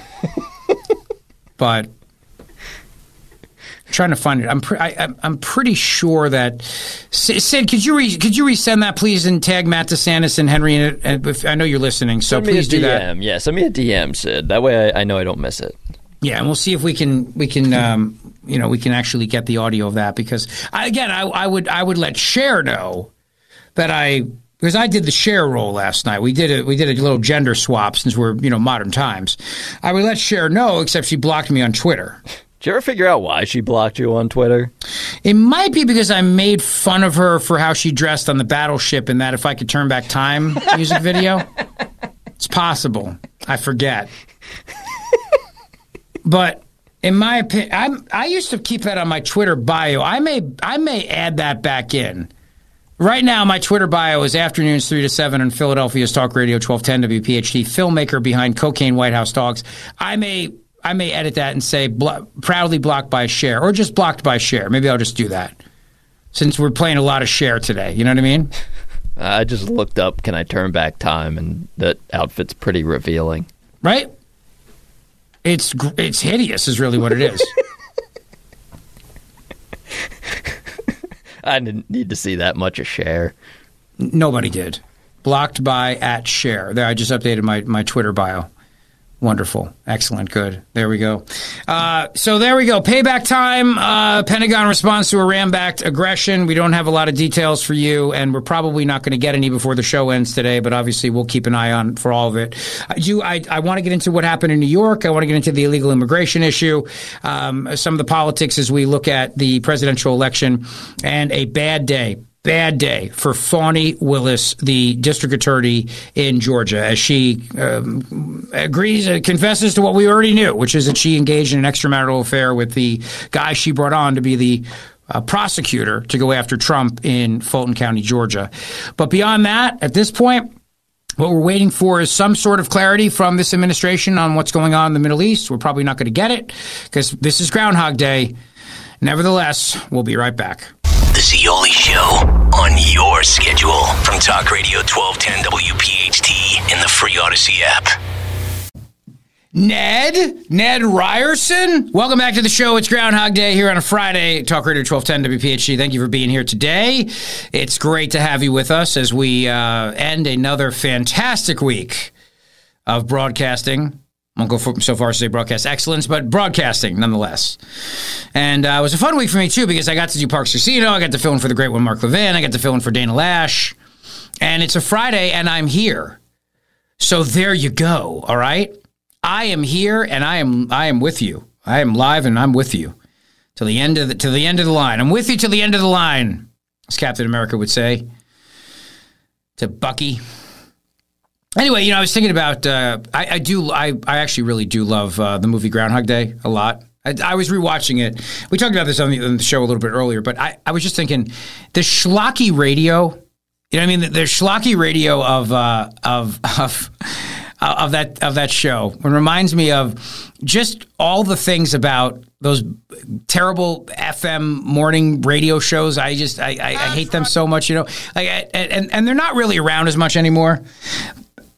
Because a lot of them are gone, and the ones who are still around, they just became a bunch of woke sellouts, terrified of COVID, who just stay in their basement and lecture everybody and belittle their own audience. And I'm talking about woke Howard Stern, for example. But whenever I watch Groundhog Day and the radio, the alarm clock comes on, and the Sonny and Cher. And by the way, last night at Parks Casino, I went up on stage, I grabbed the microphone, and Joni and I did a little I Got You, Babe. I changed all the lyrics to things making fun of Joe Biden. And it was a lot of fun. It really was. It was a lot of fun. It was a good night to be there, and I was happy that they let me do that. I was happy that they let me do that. But I was thinking the schlocky radio of Groundhog Day, right? Big question on everybody's lips. Yeah, they're chapped lips. They're chapped lips, right. Lips. Do you think Phil's gonna come out and see a shadow? Punxsutawney Phil. That's right, woodchuck chuckers. It's Groundhog Day! Get up and check that hog out there! Yeah! Hooey, come here, Groundhog! Hooey, come here, Groundhog. Come here, Groundhog. It feels like Groundhog Day every day, doesn't it, with politics sometimes? I mean, doesn't it really? It feels that way. Take the situation in New York, with Governor Kathy Hochul, and when she said, I want them to get out. Like, I want these people to get out. All these illegals, I want them to get out. Finally, welcome to the party, pal. So welcome to the party, pal moment. But truly, where were these people for years and years? You know where they were? Same place they are now. They were sanctuary cities, and they were proud of that fact. So they never bothered to say anything about it because they never thought it would hit their doorstep. And if you don't think it's going to hit your doorstep, you have no incentive to change your woke progressive ways. It's very easy to come out and say things. It's like that scene in Seinfeld where Jerry says, anybody can take the reservation. It's holding the reservation. It's keeping the reservation. Anybody can come out and say, hate has no home here, no person's illegal, and we're a sanctuary city, come to our city, if they don't really think that people are going to come. The minute that they start showing up, That's suddenly when they start singing a different tune. Now, this situation in New York is just atrocious. It's absolutely atrocious what's going on here. And I'll tell you what, this Alvin Bragg is a disgrace. I mean, this guy is a disgrace. He's the Larry Krasner of New York, pro-criminal, anti-cop, letting these illegal immigrants escape New York. And the guys are walking by, giving the finger. Why they were ever released from jail in the first place makes no mistake. It makes no sense. These illegal immigrants who beat up these two NYPD cops, they never should have been let go. They were beating up cops, and they were here illegally. They should have been behind bars. They should not have been released. Instead, they released, and now they're gone into the wild again. Gone into the wild. And I tell you, it's so pathetic. Pathetic. Police believe 4 of the migrants arrested in the cop beatdown near Times Square fled on a bus to California. Well, good. California can have them, except they deserve justice in New York for what they did. Darwin Andres Gomez, 19 years old, Kevin Silvita Arocha, 19, Wilson Juarez, 21, and Yorman Riverone, 24, were released without monetary bail by a Manhattan judge. But the one guy, Reveron, had prior arrests on his rap sheet, was put on supervised release. Oh, supervised release. Well, then that's much better. Oh, it's supervised release. Oh, good. Beating the crap out of cops on the streets in New York City. One guy's also accused of punching a worker at Macy's Herald Square last month while allegedly trying to rob the retailer with 2 others. These are very upstanding people. Very upstanding. 2 more migrants were arrested by cops later that night. Dozens of New York's finest and reps for the Police Benevolent Association packed the courtroom for Brito's arraignment Thursday as he became the first of those charged in the attack to be ordered held on bail. Well, that's fine. But they set the bail at $15,000. Cash bail. You believe that? Or $50,000 bond. That's nothing. Nothing. These guys had no permanent addresses. They had nothing. And it's truly pathetic. It's pathetic what's happening. Chicago now, the migrant crisis spilling into the suburbs. Chicago's unhappy with this. Every city's unhappy with this. They should be. But you brought this on yourselves. You said, we are a sanctuary. I said, yeah. Jim Kenney doing the white man's overbite. That cheap, ill-fitting suit that he was wearing. High-fiving his chief of staff. We are a sanctuary. I said, yeah. Here's Hochul. Get them all and send them back. You don't touch our police officers. You don't touch anybody. Thank you, everybody. Get them all and send them back. From whence you came. Go back from whence you came. It's a great sentiment, Governor, but you were all about amnesty and open borders 5 minutes ago. 5 minutes ago. You know what I mean? So, Congressman Lawler put this very, very well when he said, you know, when you think about what we're offering here, why wouldn't people come? Why wouldn't people come? You're offering them all these free things. What do you think is going to happen? And this, of course, is the Democrats' big plan, right? I mean, they flood the zone in red states with illegal immigrants. Then they give them everything. And then they turn around and they give them amnesty. They register them to vote, and then they flip these states blue. That's their ultimate goal. It got dismantled a little bit, derailed a little bit, when Governor Greg Abbott said, I'm not keeping all these people. We're sending them to you. But they're still getting all these things for free. So what is your incentive to actually not come? No, there's no incentive whatsoever. Here's Congressman Mike Lawler.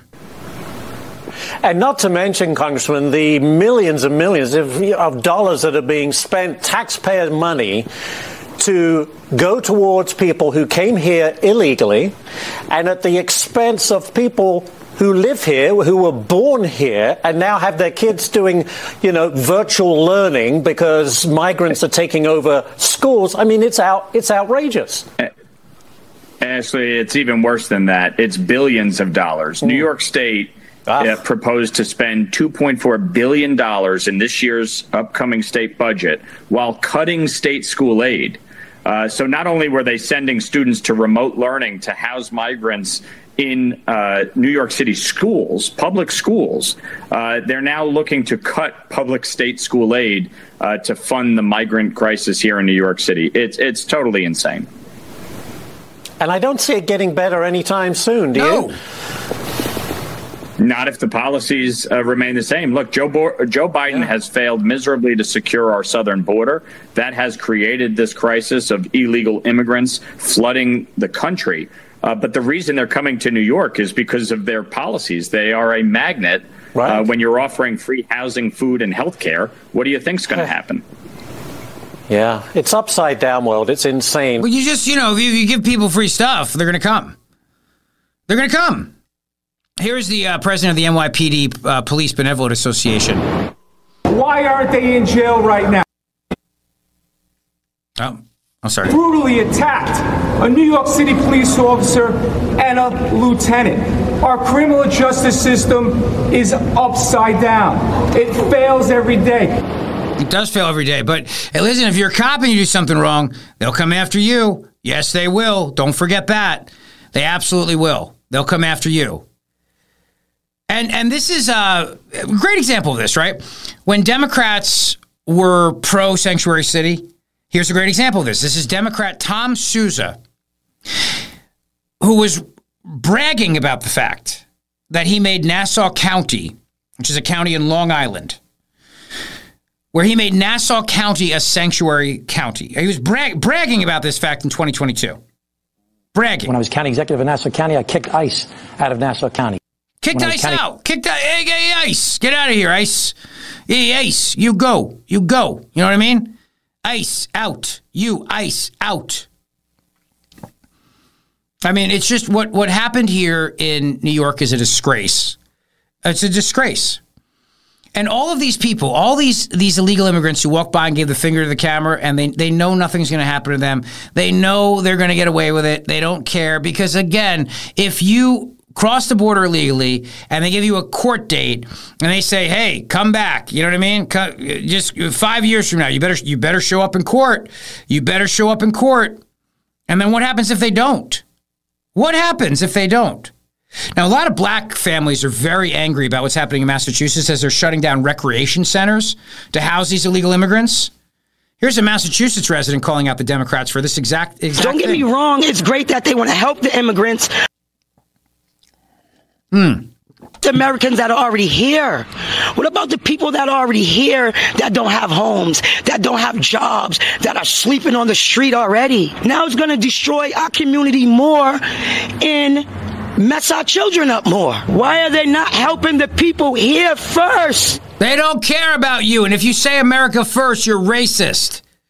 That's why. They don't care about you. And if you say America first, then you are racist. Mayor Adams admitted, by the way, that sanctuary cities, sanctuary laws, prevent the deportation of violent criminals. He admitted as much. He said it. He said the quiet part out loud. He knows it. We know it. Mayor Adams, any response to the migrants being released? Why does it keep freezing? Right now, but thank you for your question. New York City Mayor Eric Adams did not stop to answer questions today about the attack, but told a local station, quote, those migrants who are here because they want to be part of the American dream, we say yes to that. But those who are breaking our laws, we need to re-examine the laws that don't allow us to deport them because they're doing violent acts. Now, 2 more suspects arrested last night are expected to be arraigned in criminal court today, as you mentioned.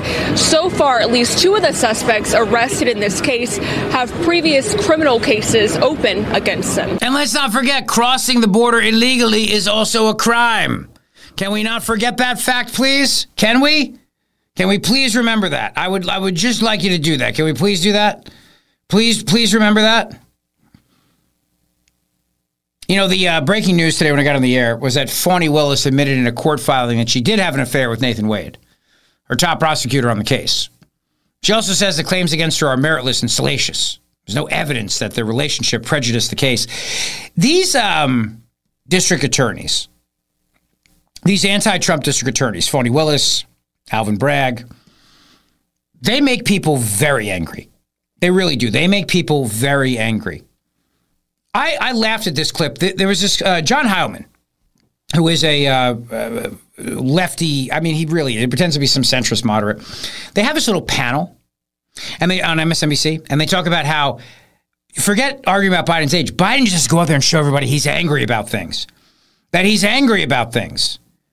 Dude, Biden is angry about things. He caused these things.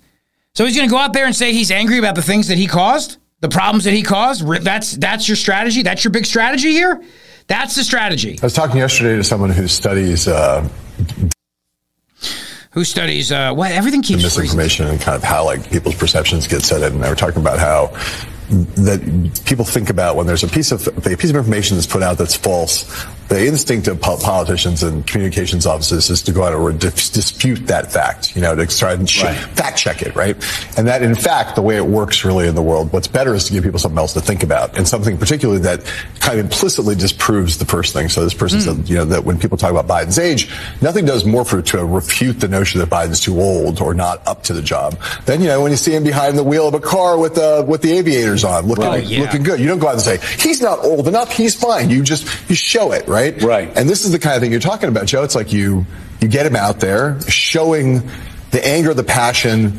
You don't argue about is he too old or does he still have it. You just go out and show that he's still has it, and especially in a relatable way, that he's pissed off about the things that a lot of people are pissed off about. Right. And it just makes him seem, even if at that point, if he stumbles a little bit, people forgive the stumble when they see the passion. Right. And they hear words that sound normal, American. Dude, when Biden is ticked off about the things that they're ticked off about, Biden created those things that they're ticked off about. What are you talking about? And then the other problem is Biden can't go out there and sound like a normal person because Biden doesn't have any passion. He's going on and saying, well, Biden needs to show the passion. He doesn't have any passion. He's a doddering old fool. That's what he sounds like. He sounds like a doddering old fool all the time. So, I mean, how do you possibly turn around and go, well, this is passion right now. This is a passion. Joe Biden's passion. I've been doing this a long time. I know I don't look like I'm. But I'm for it. Right?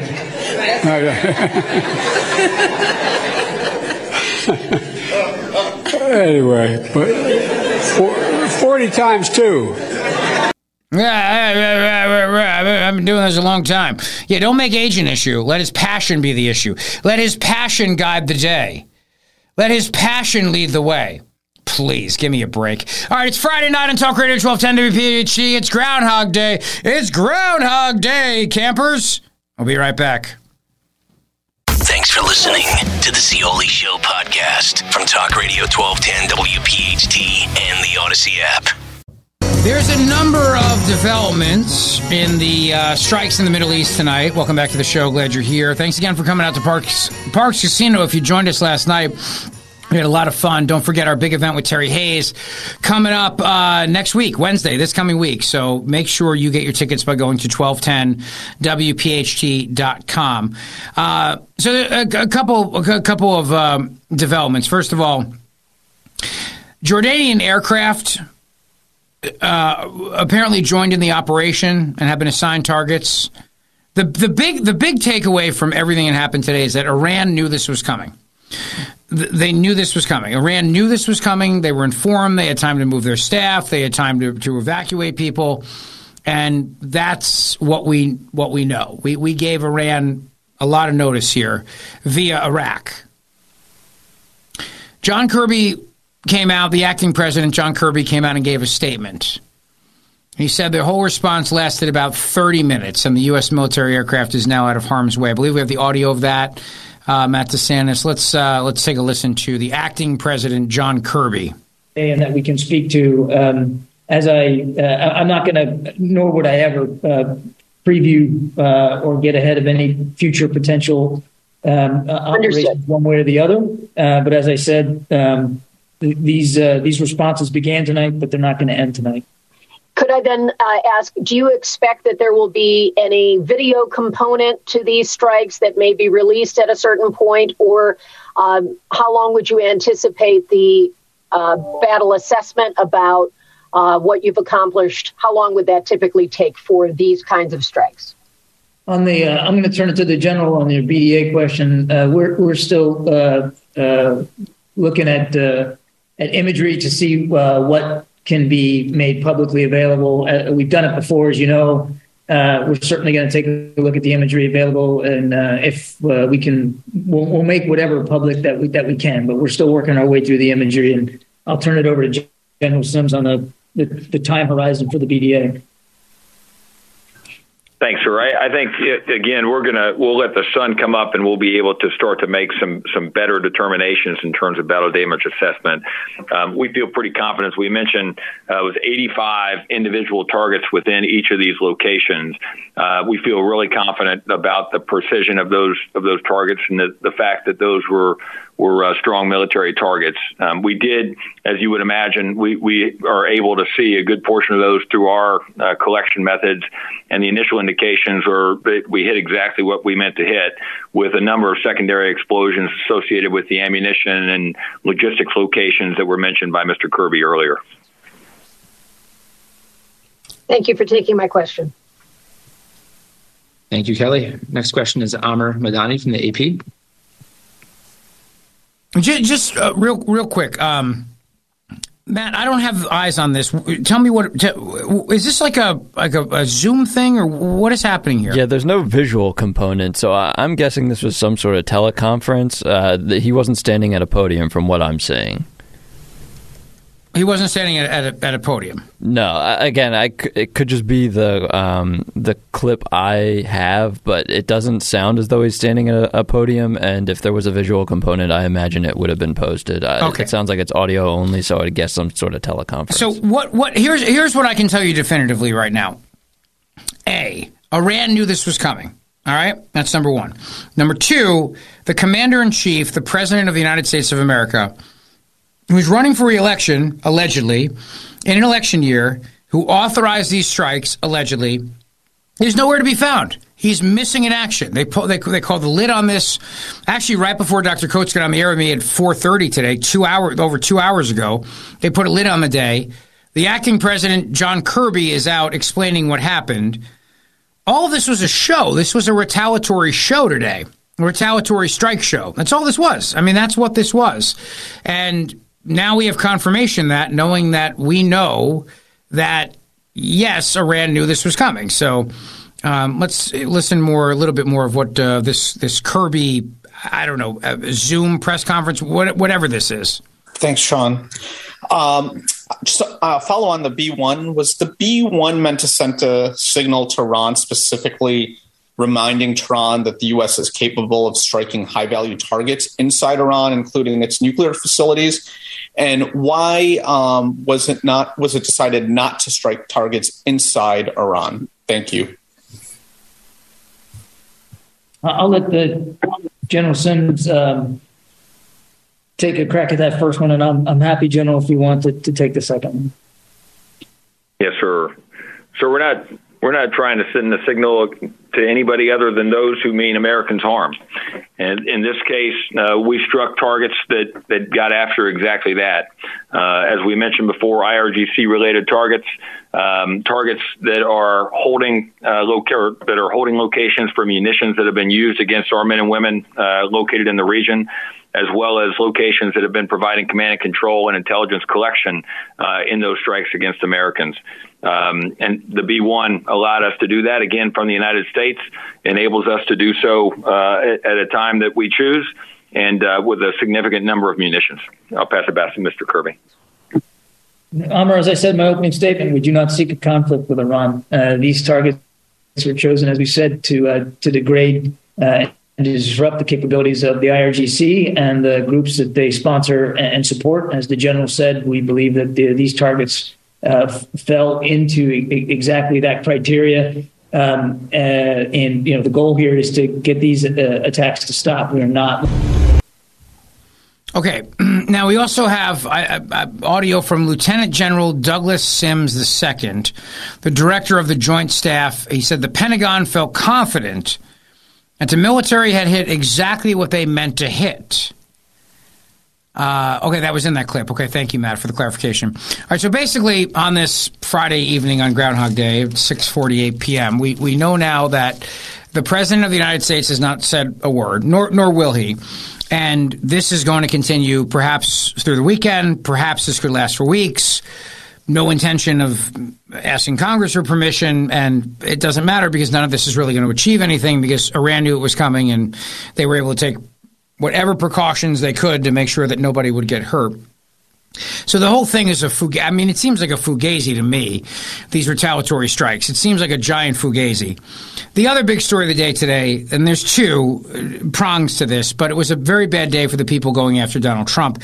The first one is that the judge in the Trump D.C. federal case has indefinitely postponed the trial date of March the 4th, or March 3rd. The goal of Jack Smith was to get Trump on the stand before Super Tuesday. That is not going to happen.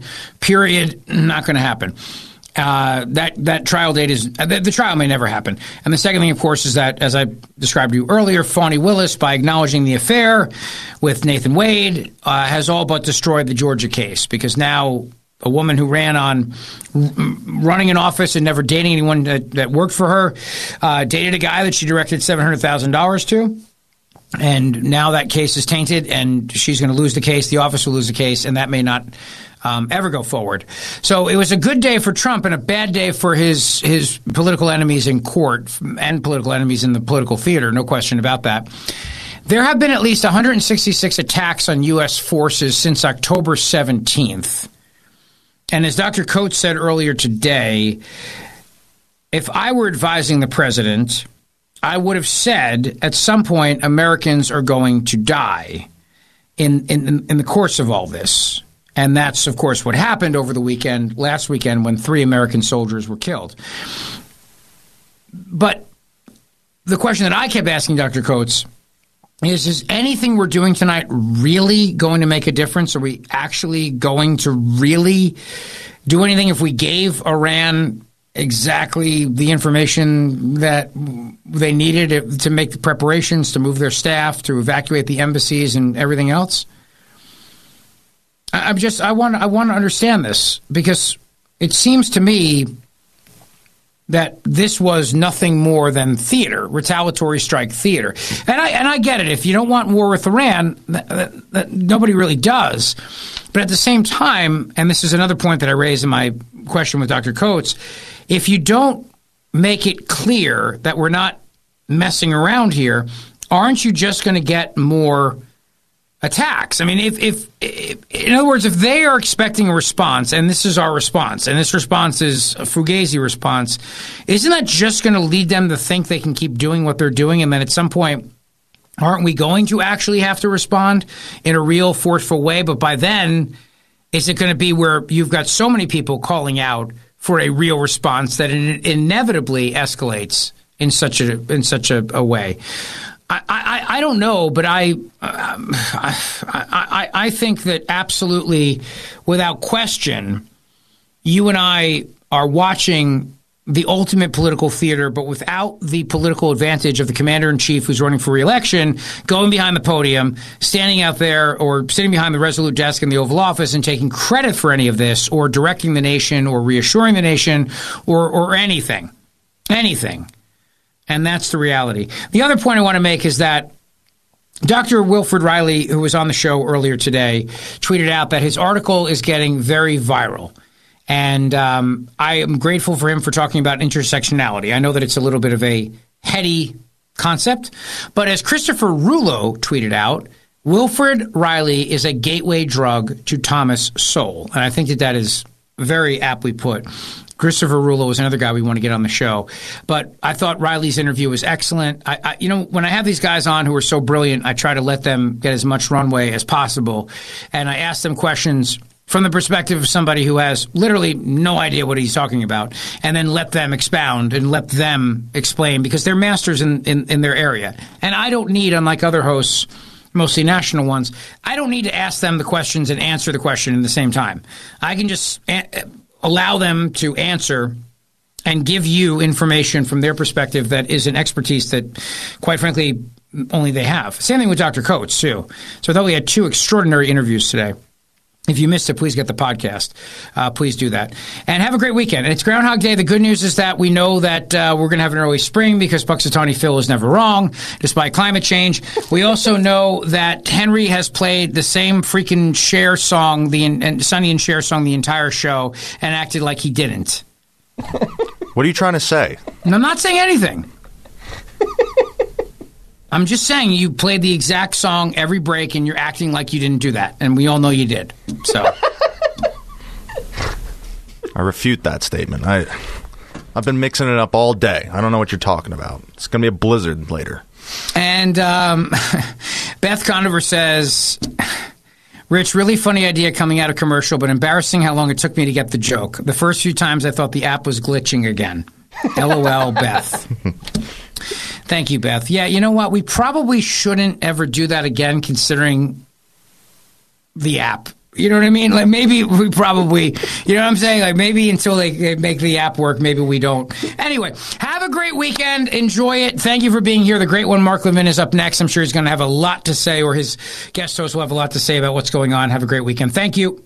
Rich Zeoli, weekday afternoons, 3 to 7. Talk Radio 1210, WPHT, and on the free Odyssey app. T-Mobile has invested billions to light up America's largest 5G network, from big cities to small towns, including right here in yours. And great coverage is just the beginning. Right now, families and small businesses can save up to 20% versus AT&T and Verizon when they switch. Visit your local T-Mobile store today.